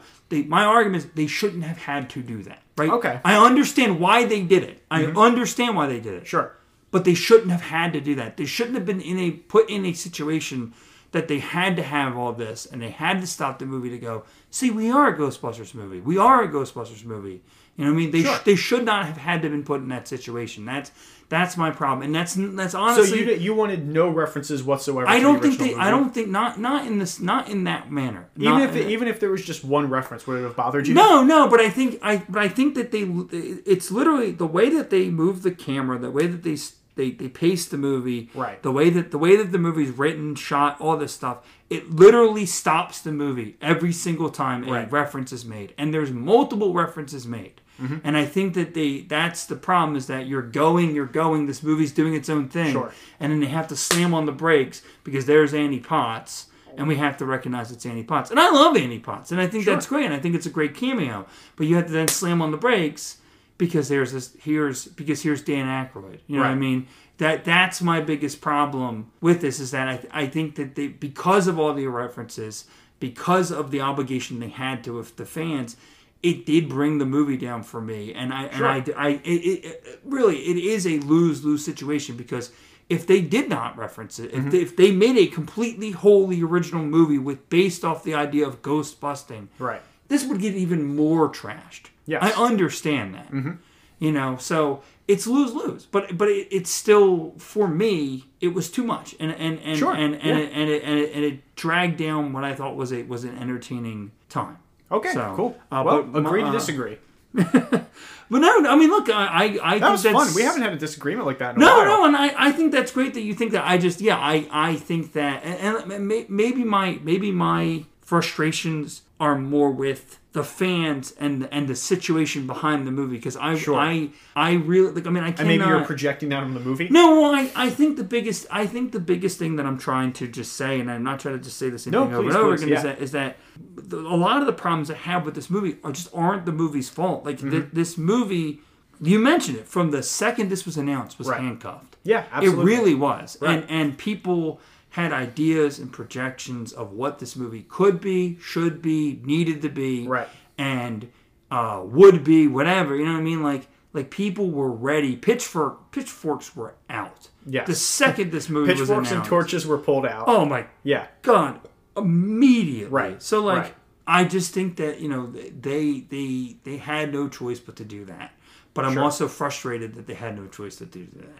You know what I mean? I agree with you there, then. But ratings, you know, what's your overall rating for this movie? I gave this 3.5 stars. I really like this. Yeah. I gave it 3 stars. Yeah. Awesome. I thought it was really entertaining. Mm-hmm. It's a good time. You know, is it as good as the first movie? Mm-hmm. No. Is it going to be a classic? No. No. We're not going to forget this movie though because of this situation. Is it better than Ghostbusters 2? Yes. Yes. Yes, it is. Yes, it is. Yes, it is. And I do think that that's a good question. And like I said, we talked about this when people were like, "Oh, Ghostbusters! I can't believe they're making." We talked about this. Ruin the franchise. Yep. Ghostbusters 2 already did. We talked about this last week. Yeah, how people sweep Ghostbusters 2 under the rug as if it didn't happen, and it's like, no, it did happen, and it stalled the franchise. We talked about that last week. It stalled the franchise. So. Yeah, I know. I agree with you.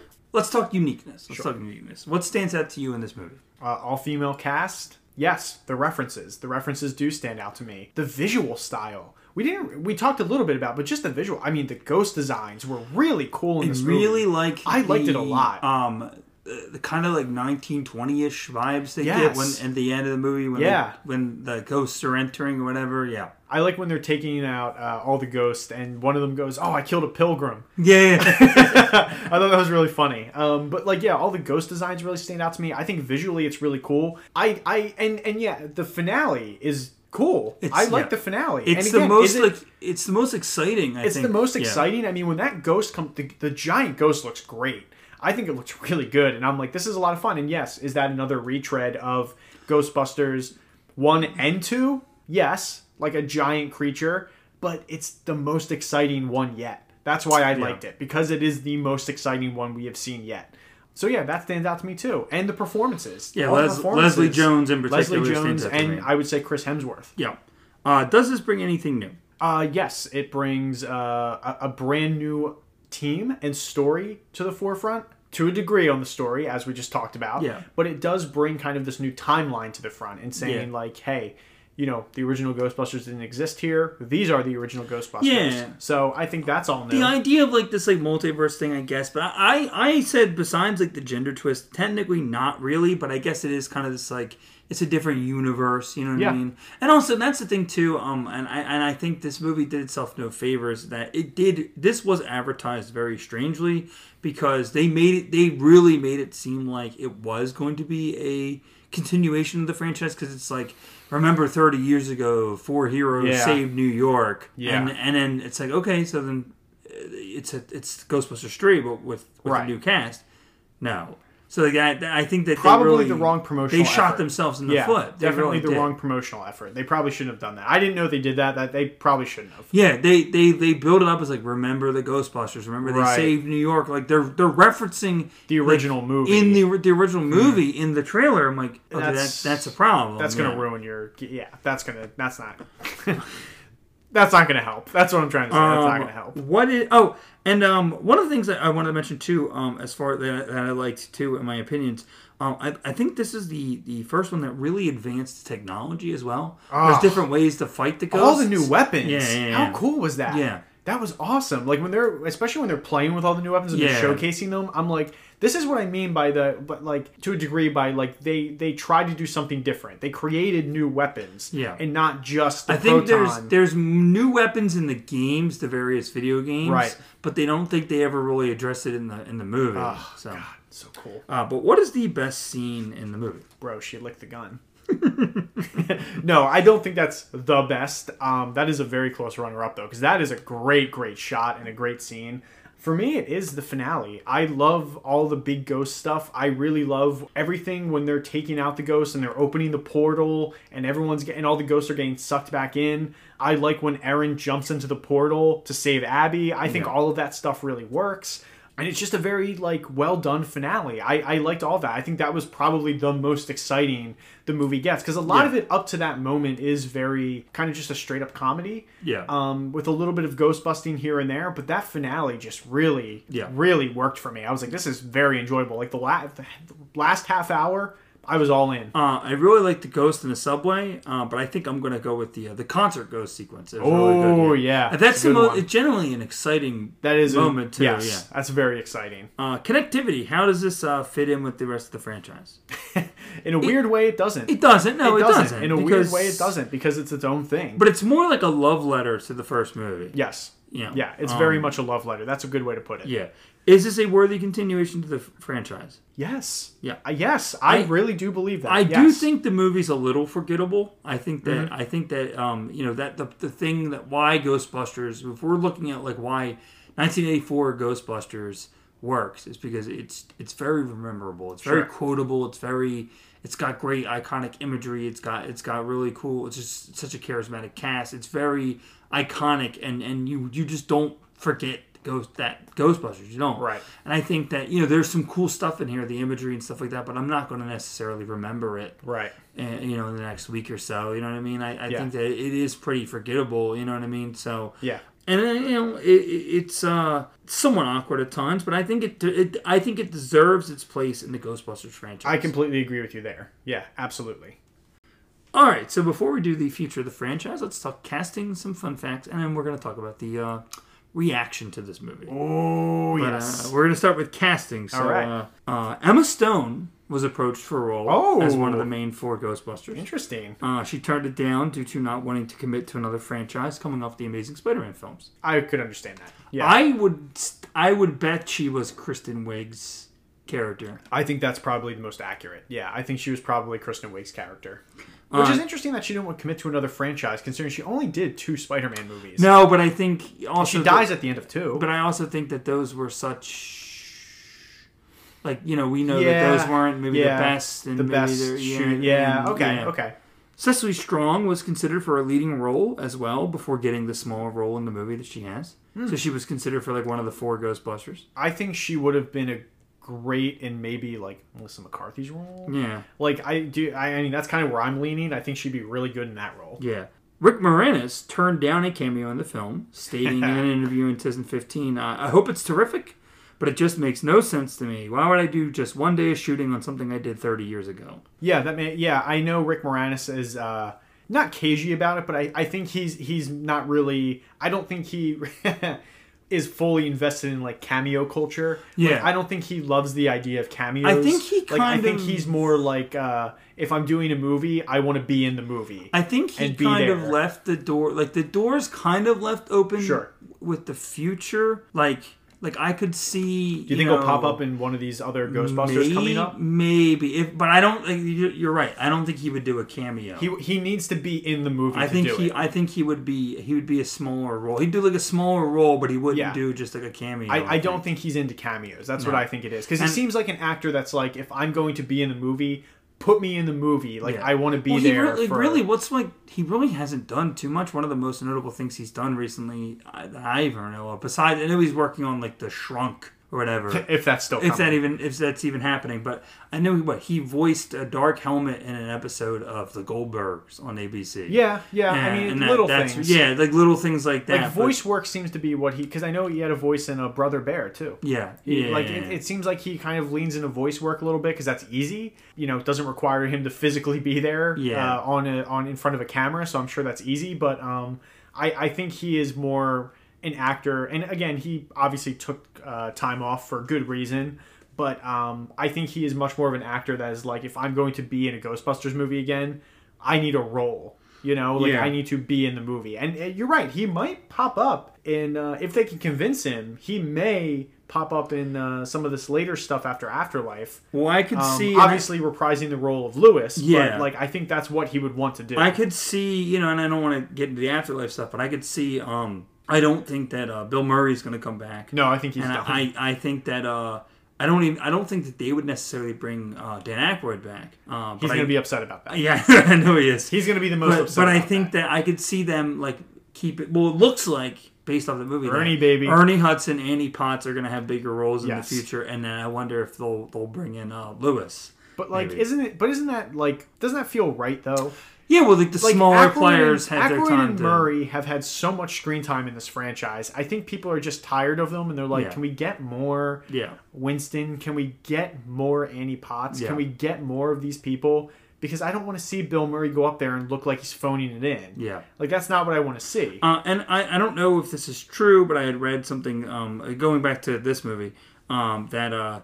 Rick Moranis' cameo was supposed to be they gave it to Brian Baumgartner, Kevin from The Office. The guy who played Kevin in The Office. Okay, yeah. He's not in the movie. There's an extended cut DVD where he's in it. That also features that dance sequence more, the Chris Hemsworth dance sequence. Great. But it's like when they go into the building, like near the end, where he's doing the Peter Pan stuff or whatever, right. and they're looking at everything. He's also like he's just there. Like they pan through the Ghostbusters and then they pan over, and there's just Brian Baumgartner standing there in like a robe, looking around. Oh, and it was gonna be Rick Moranis, I guess. Yeah, so, I can see why you turned that down. Yeah. That's not. No, I don't know if that's true. I just heard that's the role he would have had. But okay, I don't know. I mentioned this earlier, but just to go over it again. The role of Patty was originally written for Melissa McCarthy, but Paul Feig decided to go with Leslie Jones in the role because he had seen Melissa McCarthy in similar roles before and wanted to give Leslie Jones her chance to shine. Good for her. Good for him. Other fun facts. The film is dedicated to Harold Ramis. Yes. As well as featuring a bust of him outside of Aaron's office in Harvard University. The film comes after decades of a rumored third film in the franchise, with various versions and scripts being written and almost happening, with Bill Murray being the biggest holdout. We'll explore that more in the retrospective. Sure. Can't wait for that. Yeah. That's breaking me a little bit. At one point, Ivan Reitman suggested making a reboot of the film with an all-new cast, and eventually decided to step down as director. He's going to direct it for a while, and act as a producer to help find a new director for the film. Probably best. Chris Hemsworth had an extended dance sequence during the finale that was eventually cut for time. Parts of this can be seen in the credits, and the whole scene is featured in the extended cut of the film. Right. You want to talk about the backlash? Yeah, I want to jump into the backlash. This is where we're really going to dissect it. So, the announcement of the film, as well as its all-female-led cast, caused a very large backlash on the internet. Sure did. Some of this is facts, a lot of this is going to be our opinion and stuff, but by May of 2016, the film's trailer was the most disliked trailer on YouTube of all time, and was the 9th highest YouTube video overall, was the 9th highest disliked YouTube video overall, I think, with 280,000 likes and over 1 million dislikes. This angers me. This really angers me, because that's not a quality thing. That is a dislike of what this movie is thing. Well, there was references in this movie about that. Like when they read YouTube comments from the trailer, like the Ghostbusting line or whatever they read. Like it's like I think an actual comment on the video. Right. So good for them. At least they made fun of it. I don't think this is. I looked up like top 10 like most disliked YouTube videos now, and it's not in the list anymore. That's I don't think. That's good. So there's like another trailer that beat it out. It's like the most disliked trailer or whatever. Oh, that's good. At least it's not on there anymore. I don't think so. I mean, I'm sure it's down there when you look. It's it's probably in the top 20 now, but it's there. And also, they don't highlight dislikes anymore on YouTube videos. You can't see them. You can still dislike it, but you don't show see. Yeah. Right. The film received a lot of criticism for its female-led cast, but also for tarnishing the legacy of the original two films. The cast and Paul Feig also received hate on Twitter, with Leslie Jones receiving a large amount of hate with accusations of her character promoting negative black stereotypes. Jesus. That's a conversation that I don't think we can have. No, you're right. That's not a conversation that we can necessarily have, and we shouldn't, and we're not going to. We're the last people who should be talking about negative black stereotypes. We can't do that. But I will say the backlash in general for the cast and Paul Feig and all of them is clearly coming from a place of you made the Ghostbusters women. Well, so a lot of the comments were sexist, and especially towards Leslie Jones were very racist. Yes. So it's a race thing and it's a women thing. Not great at all. Yeah. Well, so this is what I have a little bit more, but I want to step away and talk. I think this is the big thing with, like, I think that there are levels to the hate of this movie, right? There are people who were Ghostbusters fans that were mad that the movie was getting a reboot in any way, shape, and form. Male cast, female cast, whatever. Didn't care what it was going to be. They were just like, no. Then there was people who were mad that they were making the Ghostbusters women. Yes. Then there was people who were mad that there was a female empowerment movie. Sure. This was a very hostile time. We had a female running for president. Yes. Later this year for the first time, and not to get political, but that you have to look at the time. Yes. And that I think there was 2016 was a very misogynist year. It was a very sexist year. There was a lot of I think it was comments about women and women's roles. I think it was the start of all of the divisiveness we are seeing today. Yeah, absolutely. It kickstarted what we are in today. And I think that this movie. I mean, this movie is. I don't want to get political, but this movie is political. I mean, one of the things that was pointed out to me is that Donald Trump himself mentioned this movie on his campaign trail at his rallies to get people riled up or whatever. Like, it was literally used as a political tactic, to get people pissed off and angry at the world and at whatever they were trying to use it for. I don't really know, to be honest. And I think that there are people, when you have a movie in general that has a female hero, especially like in an action movie or like a genre type movie, I think you notice there are problems and there are comments and there's backlash for that. I mean, Captain Marvel, Ocean's 8, like these things got hate. Even Wonder Woman to an extent. Yeah. You know what I mean? Got hate. For a comic book character that has been around for decades. Yeah. And they were like, hey, we're going to make a Wonder Woman movie. And people, why are you making Wonder Woman a woman? Yeah. I mean, Captain Marvel... What the are you talking about? Captain Marvel made $1 billion and people were still trying to say it was a failure of a movie. No. It made $1 billion. It made $1 billion. $1 billion is not something that you look at and go, that's a failure. That's a failure. No, it's not. You might not like the movie. You might not think the movie's good. But it's not a failure. It's not a failure. It's far from. I just think... It's in the $1 billion club. Yeah. I think that people were looking for something to channel their hate towards. Yes. And this movie got that. Well, I think a lot of people, funny enough, just as we're talking about entertainment in general, I think a lot of people were channeling a lot of their hate towards entertainment and towards these movies or even TV shows that feature strong women in positions of power.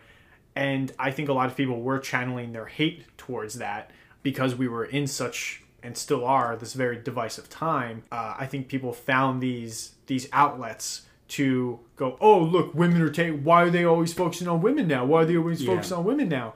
And it became this thing of, like, for lack of a better word, it became this thing of like, oh, look at that, liberal snowflakes taking over, right? And that's not at all what it was. All of us, like you and I, look at it and go, finally some more representation, not just as we were coming out of the Infinity, because that's kind of towards the end of the Infinity Saga, but as we're coming out of that, it was like finally it's not just all white men heroes anymore. Yeah. And yeah, I know Black Panther was introduced during that, but like it wasn't just all white heroes anymore. We now have a woman, we have a black hero, and now going into these new phases, Shang-Chi, the Eternals are all very diverse. With all these new, with this new fate, with this new saga we're in, we're getting even more diverse heroes, which is amazing to see. But it was really upsetting at that time just to see people channeling that hate that they were having, I guess, from their own political aspirations, or I guess grew up a certain way and believed that that's the way things should be. And it bothers people, but look, it is what it is. You know what I mean? Like, you have to accept it. This is the world we live in. I want to see that. I want to see everybody represented on screen. You and I both want to see that. Yeah. Like, we can't sit here and act like it's just, oh, we only want white heroes. I'm tired of seeing like white characters. Like some of my favorite movies this year have been diverse movies. It's actually been upsetting me more with Marvel, some of the Marvel fans recently who are already with Secret Wars yelling about Chris Evans and Robert Downey Jr. coming back, and I'm like, why do they need to? Yeah, we're somewhere else now. We don't need them to come back. In my opinion, I think you need to build this up on the backs of what you have. You don't need to bring them back. This movie, and that's the thing with this movie and this criticism that was received, is that there's also this idea that, like, we talked about this before, of, like, the ownership. Like that's my... Ghostbusters is my movie. It's my favorite movie. Right. How dare you do that to my movie? How dare you mess up my childhood? You're ruining my childhood. Something that we hear a lot. The movie's still there. You don't ever have to watch this movie. Right. The Ghostbusters 1984 is there. They were not making another Ghostbusters movie, and in fact, I don't think they would have made Ghostbusters Afterlife if it wasn't for this movie. And I don't think, honestly, and we can talk about this a little bit. I don't think they could have made Ghostbusters Afterlife without this movie. Right. Jason Reitman has come out and said and thanked Paul Feig for basically, like, how he described it's like in like an action movie or a cop movie, the first guy who opens the door and gets shot, and then the people behind him can now that the bullet, he took the bullet, they can get they can go in and do the job or whatever. Right. Like, people would have saw Ghostbusters Afterlife in 2016 and be like, children, girls, Ghostbusters, you can't do that. But the fact that we had an all-female team in 2016 broke down the barriers of who can be a Ghostbuster. Right. What is a Ghostbuster? Children can be Ghostbusters. Girls can be Ghostbusters. Right. Boys can be Ghostbusters. Old men can be Ghostbusters. Right. It doesn't matter. You got the tools, you got the equipment, you got the spirit. You can be a Ghostbuster. You know what I mean? But I think, this idea of ownership of a fandom, I think is not. I think it can be a wonderful thing. But I think it can also be a very negative thing. Yes. The social. Unfortunately, the negative often outweighs the positive. Yes. Yeah, outweighs the positive. Social media hasn't helped this as well either, God. because and look, I want to address this, and we talked about this off mic, that we are aware that we are a show that on this show we have on movies. We've trashed, Secrets to Dumbledore, Terminator Salvation, Pitch Perfect 2 and 3. We've told we have told McGee, J.K. Rowling, and David Yates to go themselves. Yeah, exactly. and look, we say a lot of that. Well, honestly, it's just in jest. You know what I mean? It's a lot of it's to whatever. It's in jest. Yeah, it's like but it's also out of just anger that we're not getting a better product. No, but look, like, do I hate McGee as a person? Mm-mm. No. Do I hate David Yates as a person? No. J.K. Rowling's a little different. Yeah. J.K. Rowling's a little different case because we know her. We know some of our other views. stuff, yeah. But I don't even hate her as a person. You know what I mean? Mm-hmm. I hate her views. Mm-hmm. I don't like her views. But like, I think that we're never going to sit here and say, this person, you're a piece of shit, whatever. You know what I mean? But I think social media has opened up these floodgates of you can say whatever you want to anybody you want. Leslie Jones is in this movie and she's a Ghostbuster, and I don't like Leslie Jones, and she's ruining my Ghostbuster. So we literally live in a time where these people are on social media. Leslie Jones would be on social media, and you can literally get on there and they can see it, and you can say whatever you want to this person and pretty much get away with it. Because why not? Because you can say whatever you want, get away with it, and there's really nothing that person can do because you don't know where in the world this person is. They're just saying the most hateful they can to you and get away with it. And that's the time we're living in. Like, people are closer to speaking, I guess, closer to artists and celebrities than ever before, in that we can just tweet at them and say whatever you want. Yeah. We don't do that personally. We're not those people. We come on here and tell people to go themselves. That's what we do. We hide behind a microphone. But what I will say is that you're right. A lot of the time when we do say those things, it isn't a personal attack. It's more about the product we're getting. It's more that when I watch Terminator Salvation, I get angry because I'm like, how did this happen? Right? And but it's because the blame has to go somewhere. Yeah, we can't walk away from Terminator Salvation and go, oh, everybody's blameless. Well, there is a problem. That's here. The thing is that and we knew enough about McGee that we could say there is a difference between saying, hey, and I'm just going to use an example. I don't agree with this, but hey, Christian Bale in Terminator Salvation, that was a bad performance. Right. I mean, I think I don't agree with that, but you could say that was a bad performance, right? There's a difference between calling something out and giving your opinion on something. You know what I mean? I thought that this movie was bad. I did not like this movie. And even doing it more aggressively, like, that movie was a piece of shit. That movie sucked. You know what I mean? Like this person sucked in that role. Like, I think that's okay. You know what I mean? But to go after somebody based off their appearance, based off their gender, to publicly attack them, harass them, we're seeing that more and more. And this really was the one that and I'm sure that there are other cases, but I feel like this really kickstarted it. I mean, but I mean, like, you know, even like the year before, you mentioned Star Wars, and we always mention Star Wars in this podcast for some reason. I don't know why. We're going to talk about it eventually. But Daisy Ridley's Rey. You know, how many people were upset that the lead of a Star Wars movie was a woman? You know, I mean, she left social media for 4 years. We saw a reaction to the Force Awakens trailer because John Boyega took off a stormtrooper helmet and he was a black man, and people were like, "What? What? We have a black You can't have a black stormtrooper." And people were upset that there was a black stormtrooper. But then you can get on there and you can go to John Boyega's Twitter and you can attack him for it. So I think 2015, 2016, we're starting to see these people who are really. I mean, look, it's always been around. It's always existed. It's always existed. But it's so much easier that I can. You know, back in the day, people didn't like that Michael Keaton was cast as Batman.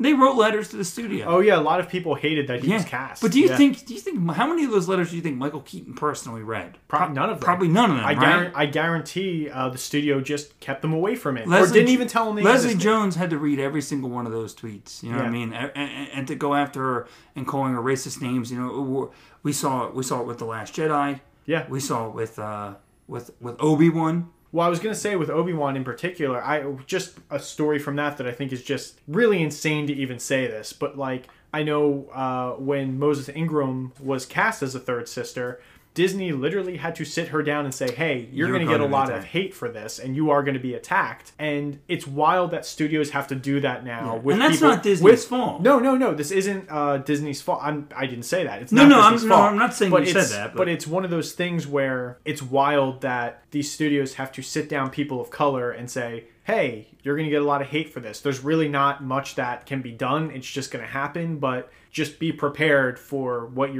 the blowback you're going to receive on this. And they're right. It happens every single time. I mean, that's all we heard about through... It was a shame that Obi-Wan was overshadowed by that. The entire run, it was overshadowed by this hateful fan base going after a black woman in the show. And it's like, why? Why does that matter to anybody? Why does it matter who is cast as in this role? Why does that matter that it's a person of color? Why does it matter that it's a black woman? Say, you know, don't attack this person. Yeah, the fact that Ewan McGregor has to make a video and say, hey, stop attacking this actress because she's really talented and she's really good in this role and I think you just need to get over it, is wild to me. But here's the thing. Like, that's the point of all this. They're trying to create more inclusion in these big franchises. And it's like you have a lot of straight up white people blocking the gate and saying, no, you can't come in here. But here's the thing with that, too, is just because, you know, it's wrong to say those things and do those things, that doesn't mean you have to, and nobody's saying that you have to like this movie. Because people are like, oh, I get hated on for hating the Ghostbusters movie. No, you don't. If we literally have sat here and said, I hate Pitch Perfect 2. I hate Pitch Perfect 3. I literally said, I hate the Fantastic Beasts franchise. I hate Secrets of Dumbledore. Yes. And I literally said that. I hate that movie. I hate those movies, all three of them. And I hate that whole franchise. That's okay. You can dislike something. You can hate something. But don't attack somebody. Don't you don't like the movie. You don't like the movie. That's fine. It's completely fair. A lot of our complaints during that, it's not the cast that we attack. We don't attack these movies. No, but like with Pitch Perfect, it's not because it's an all-female cast. Yeah. We attack those movies because Pitch Perfect 3 is a crazy movie. Have you watched that movie? It's insane. There's a genre. There's like a genre twist. It's an action movie. I like you're so blown away by what you're watching that you walk away going, I don't know what just happened. Poor John Lithgow. Like, oh my god, poor John Lithgow. But like that's the problem with that movie is that it's a lot of our complaints are always story based, are always lore based, are always how faithful is this to the other movies before, like. The great thing we always say, like with Justin Lin, does this honor what came before? Yeah. And a lot of and that's a lot of where our complaints come from. I mean, that's why we have problems with Secrets of Dumbledore. That's why we have problems with Pitch Perfect. That's why we had a problem with Dead Men Tell No Tales. Yeah. We have these problems because of that. Yeah, but that's what I'm saying is if you go to see Ghostbusters 2016, Answer the Call, if you watch this movie and you don't like this movie, that's fine. that's fine. If you think that Leslie Jones genuinely is bad in the role, or you think that Melissa McCarthy is bad in the role, sure, or Chris Hemsworth is bad in the role, great. That's fine. Yeah. You don't like the movie, if you give me like straight up reasons that you just didn't like the story, fine. And you can tell people you don't like it, but don't get on Twitter. Don't attack Leslie Jones because of it. Don't say I didn't like it because they cast a black woman. I don't like it because it was women. You know what I mean? Like if you genuinely don't have an interest in this movie, if you genuinely don't, nobody's saying that you have to like the movie. Because I think critics also played off this as when they were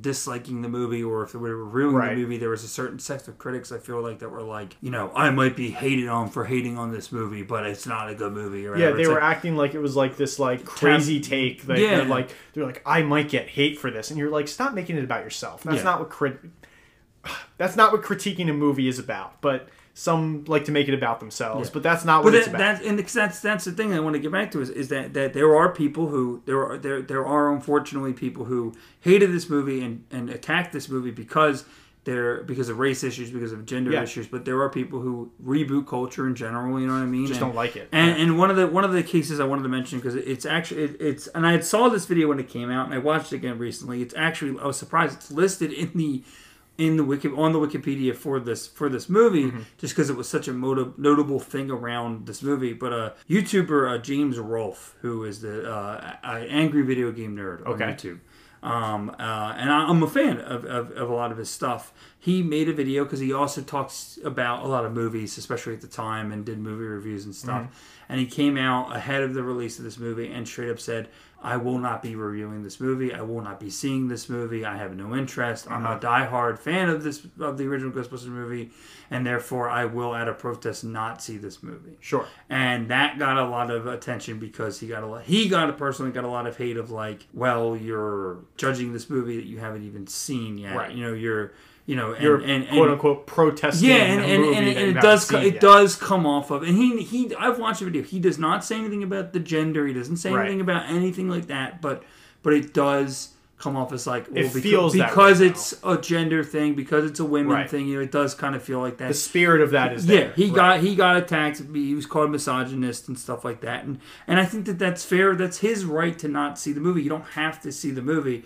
Maybe not make a video announcing it. You know what I mean? If somebody says to you, "Where's your Ghostbusters review?" You can just make a comment and say, "Oh, I'm just not going to do it. I'm not doing one." You know what I mean? Like I've seen people that I've seen diehard Star Wars fans after like the Rise of Skywalker came out. They're like, "Where's your spoiler review for Rise of Skywalker?" I was like, "I'm not doing one. I don't feel like being negative. I'm not doing one."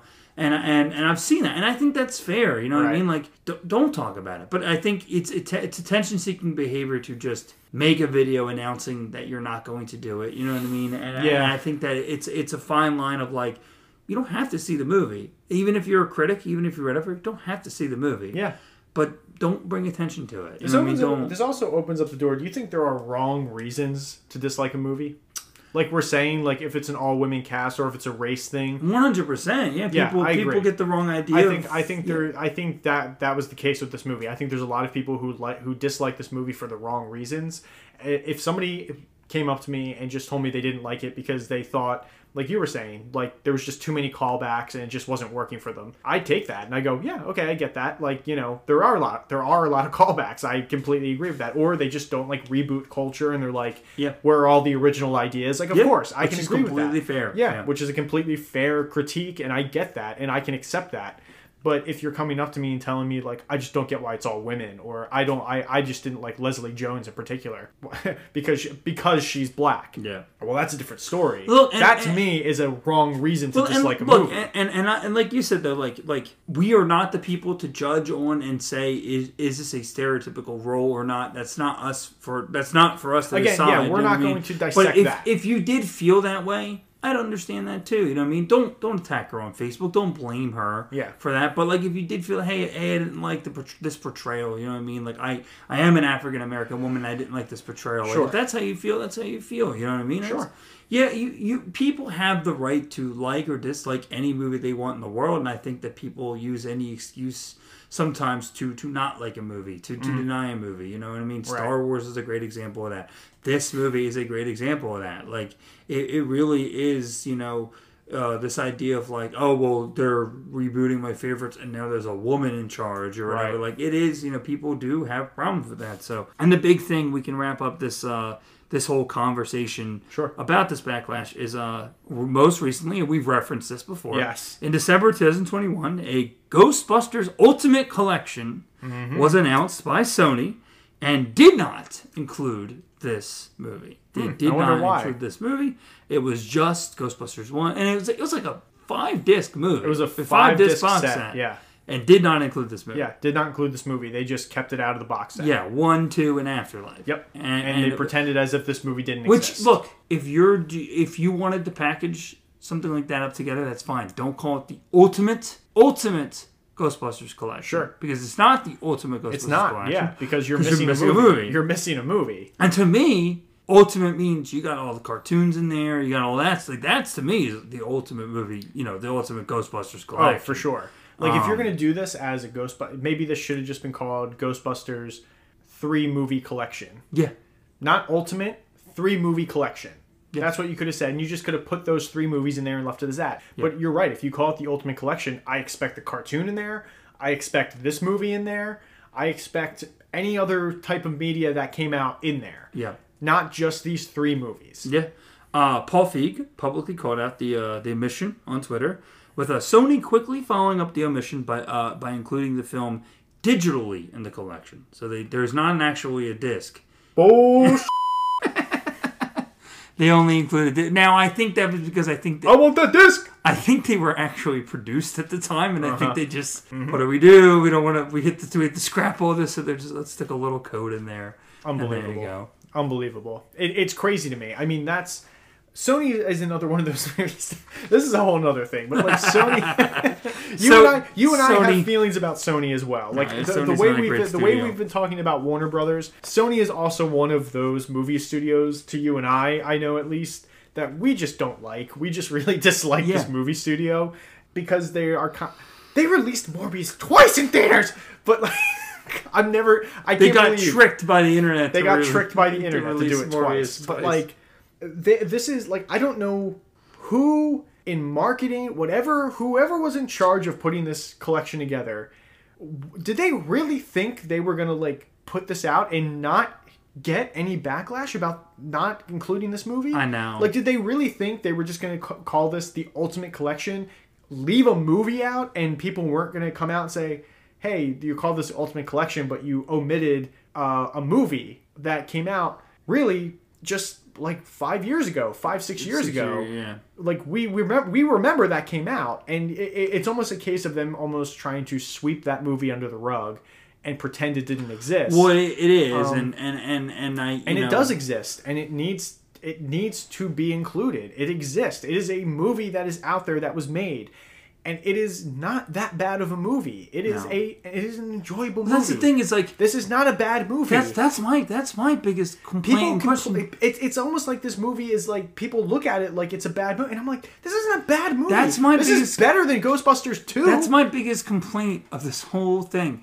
You're gonna burn down the world over this movie? It's not even that bad of a movie. It's not that bad. We have covered worse movies. Mission Impossible 2 is out there. Oh my god. Mission Impossible 2 exists. That movie got 5 sequels or whatever it was. God. Mission Impossible is going to be... When we hit Mission Impossible 2, that is going to be us trashing that. I think I just blew the mic. Yeah, I think you might have. That's okay, though. It's fine. But this is not a bad movie. No. So the fact that it's... Mission Impossible 2 is a bad movie. Mission Impossible 2 is a terrible movie. And we're going to tear that apart when we get to it. But like... This is not a bad movie. This is better than Ghostbusters 2 by a freaking long shot. It's better than Mission Impossible 2. It's better than Mission Impossible 2. But it blows my mind that Sony thought they could put this collection, this quote unquote ultimate collection out and not get blowback for this. Yeah. It's like you're omitting an entire movie that just came out 6 years ago. Like, what are you talking about? And it's just, I don't know. It bothers me a lot that they act like this doesn't exist, and it's like, it does exist, and it should be put out into the light for everybody. Stop like keeping it in the dark and acting like it's not a real movie. Like, this movie was made, it was out there, it was released theatrically. We've seen it. Just acknowledge it. Just acknowledge that this movie exists. It's not everybody's favorite. So what? Put it on the Ultimate Collection and put it out there. Yeah. Don't do this whole like hiding it in the closet and pretending, oh, here's the Ultimate Collection and this movie just never existed. It does exist. Here's the thing with this too is that like I just like revisionist history, man. Ghostbusters isn't even that big of a franchise. No, it's not. It's really not. There hasn't been a Ghostbusters movie that grossed more than $200 million. I know. It's not that big of a franchise. But it keeps getting more and more... as we'll talk about in the retrospective, this whole thing that was just greenlit. But in 1984, the amount that the first movie made is like equivalent to like I think it's like $600-700 million today, which is good. Sure. But I don't know, man. Like it's nuts to me. Yeah. It's nuts to me that like people want to burn the world down and kill each other over freaking Ghostbusters. But it keeps opening up that door of did this, as we've talked about kind of at the top, did this need to be a franchise? That's true. But that's the thing too, and that's my point is I want to say is that like I would be willing to bet that at least 50% of the people who complained about this movie, who targeted this movie, either had never watched the original Ghostbusters or just did not care about the original Ghostbusters, and were just using this as an excuse to promote hate, to promote whatever. Agreed. You know what I mean? Like, like I said, if you're doing this out of I don't like reboot culture, I agree. I wouldn't be happy if like I said before, if they announced tomorrow that there's a Back to the Future movie happening, I wouldn't be happy. You know what I mean? An all-female Back to the Future movie? No, I'm kidding. Jesus. No, I wouldn't be happy if they announced a Back to the Future reboot, but I would be willing to give it a chance. Exactly. I'd be willing to try something, and if it wasn't good, I'd say it wasn't good, but I'm not going to attack the people that are in it. You know what I mean? Right. So, but yeah, that is the backlash. That's the backlash. Yeah. So, so many productive conversations this episode. It's a good one. Yeah. Future of the franchise. Should there have been a sequel to this? Yeah, I would have wanted to see a sequel. I said that before. I would have loved to see a sequel to this. I think this would have benefited from a sequel. Big time. I think a sequel would have been better than this. Yes. I really do. And that's the thing I wanted to say too is that a lot of the criticisms that this movie did get, I did understand that. You know what I mean? Like, I enjoyed it. I thought it was a good time. But, like, if you don't like this movie, I'm not surprised that people didn't necessarily like this movie. Sure. I think a lot of this, like, 2010s-ish humor doesn't work for a lot of people. Like, there are people who didn't love Bridesmaids, especially some of the later Paul Feig movies, like The Heat or Spy. Sure. I think people really, I think Paul Feig isn't everybody's cup of tea, so I understand that. Right. Yeah, I think this movie would have benefited from a sequel. What would you want to see in the future? Yeah, I'd want to see this team come back, and I'd want to see a completely different story where you're just like not doing a retread of specifically Ghostbusters 2, but it's just its own world, and they actually explore the world more, they explore the relationships more, and I know they do the thing at the end with Zool. I would be okay with Zool coming back, I guess, like I would be fine with it, but especially if it was that for next week. Dude, if it was that multiverse story where they like meet the original Ghostbusters, and I'd be on board for that. Like I think that would be a really, really cool idea. The problem with that is they kind of killed that because they had the actors in the movie. That's the problem. No, because don't we all exist in another multiverse? No, that's true, but they're not going to act like the scientist that they killed or whatever. The ghost debunker doesn't look like Peter Venkman. Bro, I don't care. I don't care. Like, just give it to me. I don't care. Yeah, I mean, I would like to see a more original story where the characters are able to build their own legacy in the Ghostbusters franchise. What franchise star would you add to this film or this franchise? This is such a fascinating question because this really opens up a lot of doors. So I'm looking at like if we were doing a continuation, a sequel to this movie. Yes. I think you have to get you get some real like female power in there beyond that, and not a comedic actor. I think you have to go in the direction of getting like a dramatic actress, right? Here's where I'm leaning. I think you get Cate Blanchett. I think she would be so good in this world, and you bring her in, and I think she would just burn the second movie to the ground with how good she is. Like, I think that's the direction you go. You get, like, a really prestigious actress to come in and be the villain. Here's my pitch. Okay, go for it. Carrie-Anne Moss. Woo! Ooh! We love us some Carrie-Anne Moss on the show, man. The standout performer of the Matrix franchise. Carrie Ann Moss. What a great choice. Yeah, you're absolutely right. She would fit in this world, too. Yeah, she would really fit in this world. Like, just kind of as, like, that, I love if they would introduce her as, like, maybe she's good, but then she turns out to be evil. That would be really, really good. Great. Yeah, great. I think those are great choices. Yeah. Yeah, excellent. All right, so we have to rank these films. This is easy for me. We have 3 films. They're very easy. So, number 3. Ghostbusters 2. Number 2. Ghostbusters, Answer the Call. And number 1. Ghostbusters 1.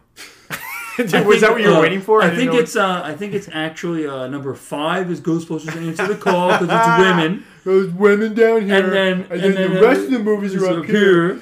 Right over here, I have my ultimate collection of Ghostbusters, and it includes the 3 movies, and they're really, really good movies. But that women one, you get a digital code. I threw that out. Yeah, I mean, you know that it's no. You know, it's a no duh to me. You know what I mean? Like yeah, it is better than Ghostbusters 2. Oh, there's no doubt. It I finished this movie and I was like, this was way more entertaining than Ghostbusters 2. Yeah, like we had a lot. I mean, I lowered my score for Ghostbusters 2. I might as well say that here too. Yeah, I lowered my. I know on that episode I gave it 3 stars last week. After watching this movie, I lowered it to 2.5, which is I believe what you had it at as well. And I was like, oh. This is what this is what like a fun Ghostbusters movie looks like, and I was like, 2 doesn't even compare to this. So I was like, it's 2.5. Yeah, this movie's so much more entertaining than that one, and that's why I lowered it. But yeah, this is better than Ghostbusters 2. There's no doubt in my mind. Yeah. Well, before we wrap this up, do you have any other comments you want to say about this movie, or anything else you want to talk about? Go watch. Do you want to argue some more? I don't want to argue anymore, but I think that was really productive and I enjoyed it. Because people don't really, because you actually have said recently that we usually agree a lot. Yeah. So it's actually really nice to have a disagreement and really hash it out on here for the fans. You can hear him. That's the audience. I think I just hear Tony. Tony's like, yeah. He's more like, whatever. Yeah, he doesn't care. Yeah, producer Tony doesn't care. No, I would say, honestly, go watch this movie. You know, I haven't really promoted that in a while, but this feels like one that people either don't watch or overlook all the time. And I would say, please, go watch this movie and just give it a chance and reappraise it, because this movie is really fun. It's a really fun entry in the Ghostbusters franchise. And yes, on this podcast, it is a part of the franchise. Yeah, and if you and I release an ultimate collection of Ghostbusters tomorrow, this movie is in there. No, and that's the thing is that we did Terminator, Dark Fate. You know what I mean? Like, we did all 6 Terminator movies. When we do Halloween, we'll do all of the Halloween movies, including the Rob Zombie Halloween movies. Yeah, including the Rob Zombie Halloween movies, including Halloween H2O. Yeah. The famed H2O. I know it's 10. I'm pretty sure it's I know. But H2O is much... They knew what they were doing. I've always heard as H2O. But yeah, all those... Like, we do... Like, when we do Nightmare on Elm Street, the reboot... Like, we do reboots. We do reboots. I mean? And this is... I think this is a case where the reboot actually works pretty well. And really overshadows the original sequel to this franchise. I mean, to the first movie. I mean, I think it's a really, really fun watch, and I think people should go back and rewatch this and just form your own opinion and watch it. Don't be deterred by critics or people who say because it's all women it's bad. No. This is a good movie, and I think people should watch it. I think the first 15 minutes of the movie is probably the weakest part of the whole movie. Agreed. I think it stumbles a little bit to find its footing. Yes. But I think once it finds its footing, it really works. It really does work. I think that the 4 actresses all have pretty good chemistry with each other. I think Leslie Jones in particular is a standout. Yeah, I think that Melissa McCarthy, is probably the weakest of the 4. Sure. But I Hemsworth do. Too. You keep overlooking Hemsworth, man. No, I'm talking about just the Ghostbusters right now. He is a Ghostbuster. He shows up in his outfit at the end. He's like, I'm a Ghostbuster. He's eating a sandwich. I know. I'm kidding. No, but yeah, he pressed the buttons. It has a great cast of side characters. Yes. Just gonna skip over Hemsworth. And I'm kidding. Hemsworth especially. And no, I think that it's a fun movie. It's got problems, man. It's got problems. It does. There's no doubt. It freezes itself to do references, to look at this, look at that. Right. But like I said, I think unfortunately the culture really kind of forced its hand to do stuff like that. Right. And I think, I would have liked this to see this stand on its own, but I think a sequel could have helped to do that. Right. And overall, no, it is enjoyable. It's forgettable, but it's enjoyable. For sure. Are we going to forget, in a month, that we watched this movie? Probably. But I do think it's good. And, I love, ensemble movies. I love like a good team movie. And I love when you get actors and actresses who really gel with each other. And I think, I will say, you're right, Hemsworth's chemistry with those 4 actresses as well all work too. Mm-hmm. And overall, it's a fun movie. It's an enjoyable movie. It's not perfect.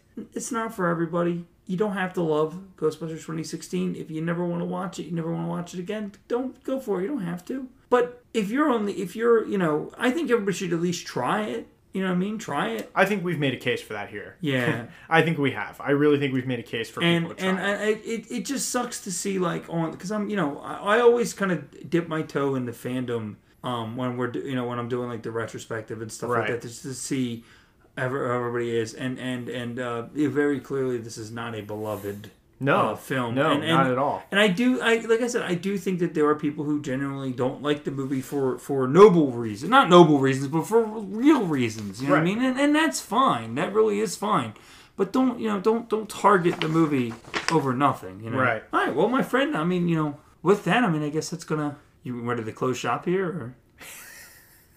I am. I'm ready to bring down the garage door on this one. I think we've done our duty here. We're moving into the firehouse. We're moving into the firehouse. I think we're all done. And let's close this up. That brings us to the end of the episode. Thank you for listening. Thank you to Tony, and we appreciate everybody for their support. You can find us on Apple Podcasts, Spotify, Stitcher, Google Podcast, and more. You can follow us on Twitter and Instagram at FranchiseMePod. You can see all of our rankings on Letterboxd. Just search Franchise Me one word, and you can send us an email, franchisemepod@gmail.com. Give us a rating or review on Apple Podcasts. Give us your feedback so we can get better each week.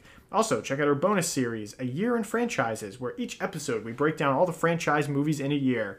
Those are a lot of fun to do. Don't forget to check out our website, franchisemepodcast.com, where you can see all of our episodes and, let us know how we're doing and all that. Leave us some comments. We got some good stuff. Check back next week as we discuss the newest and currently last entry, Ghostbusters Afterlife. Woo!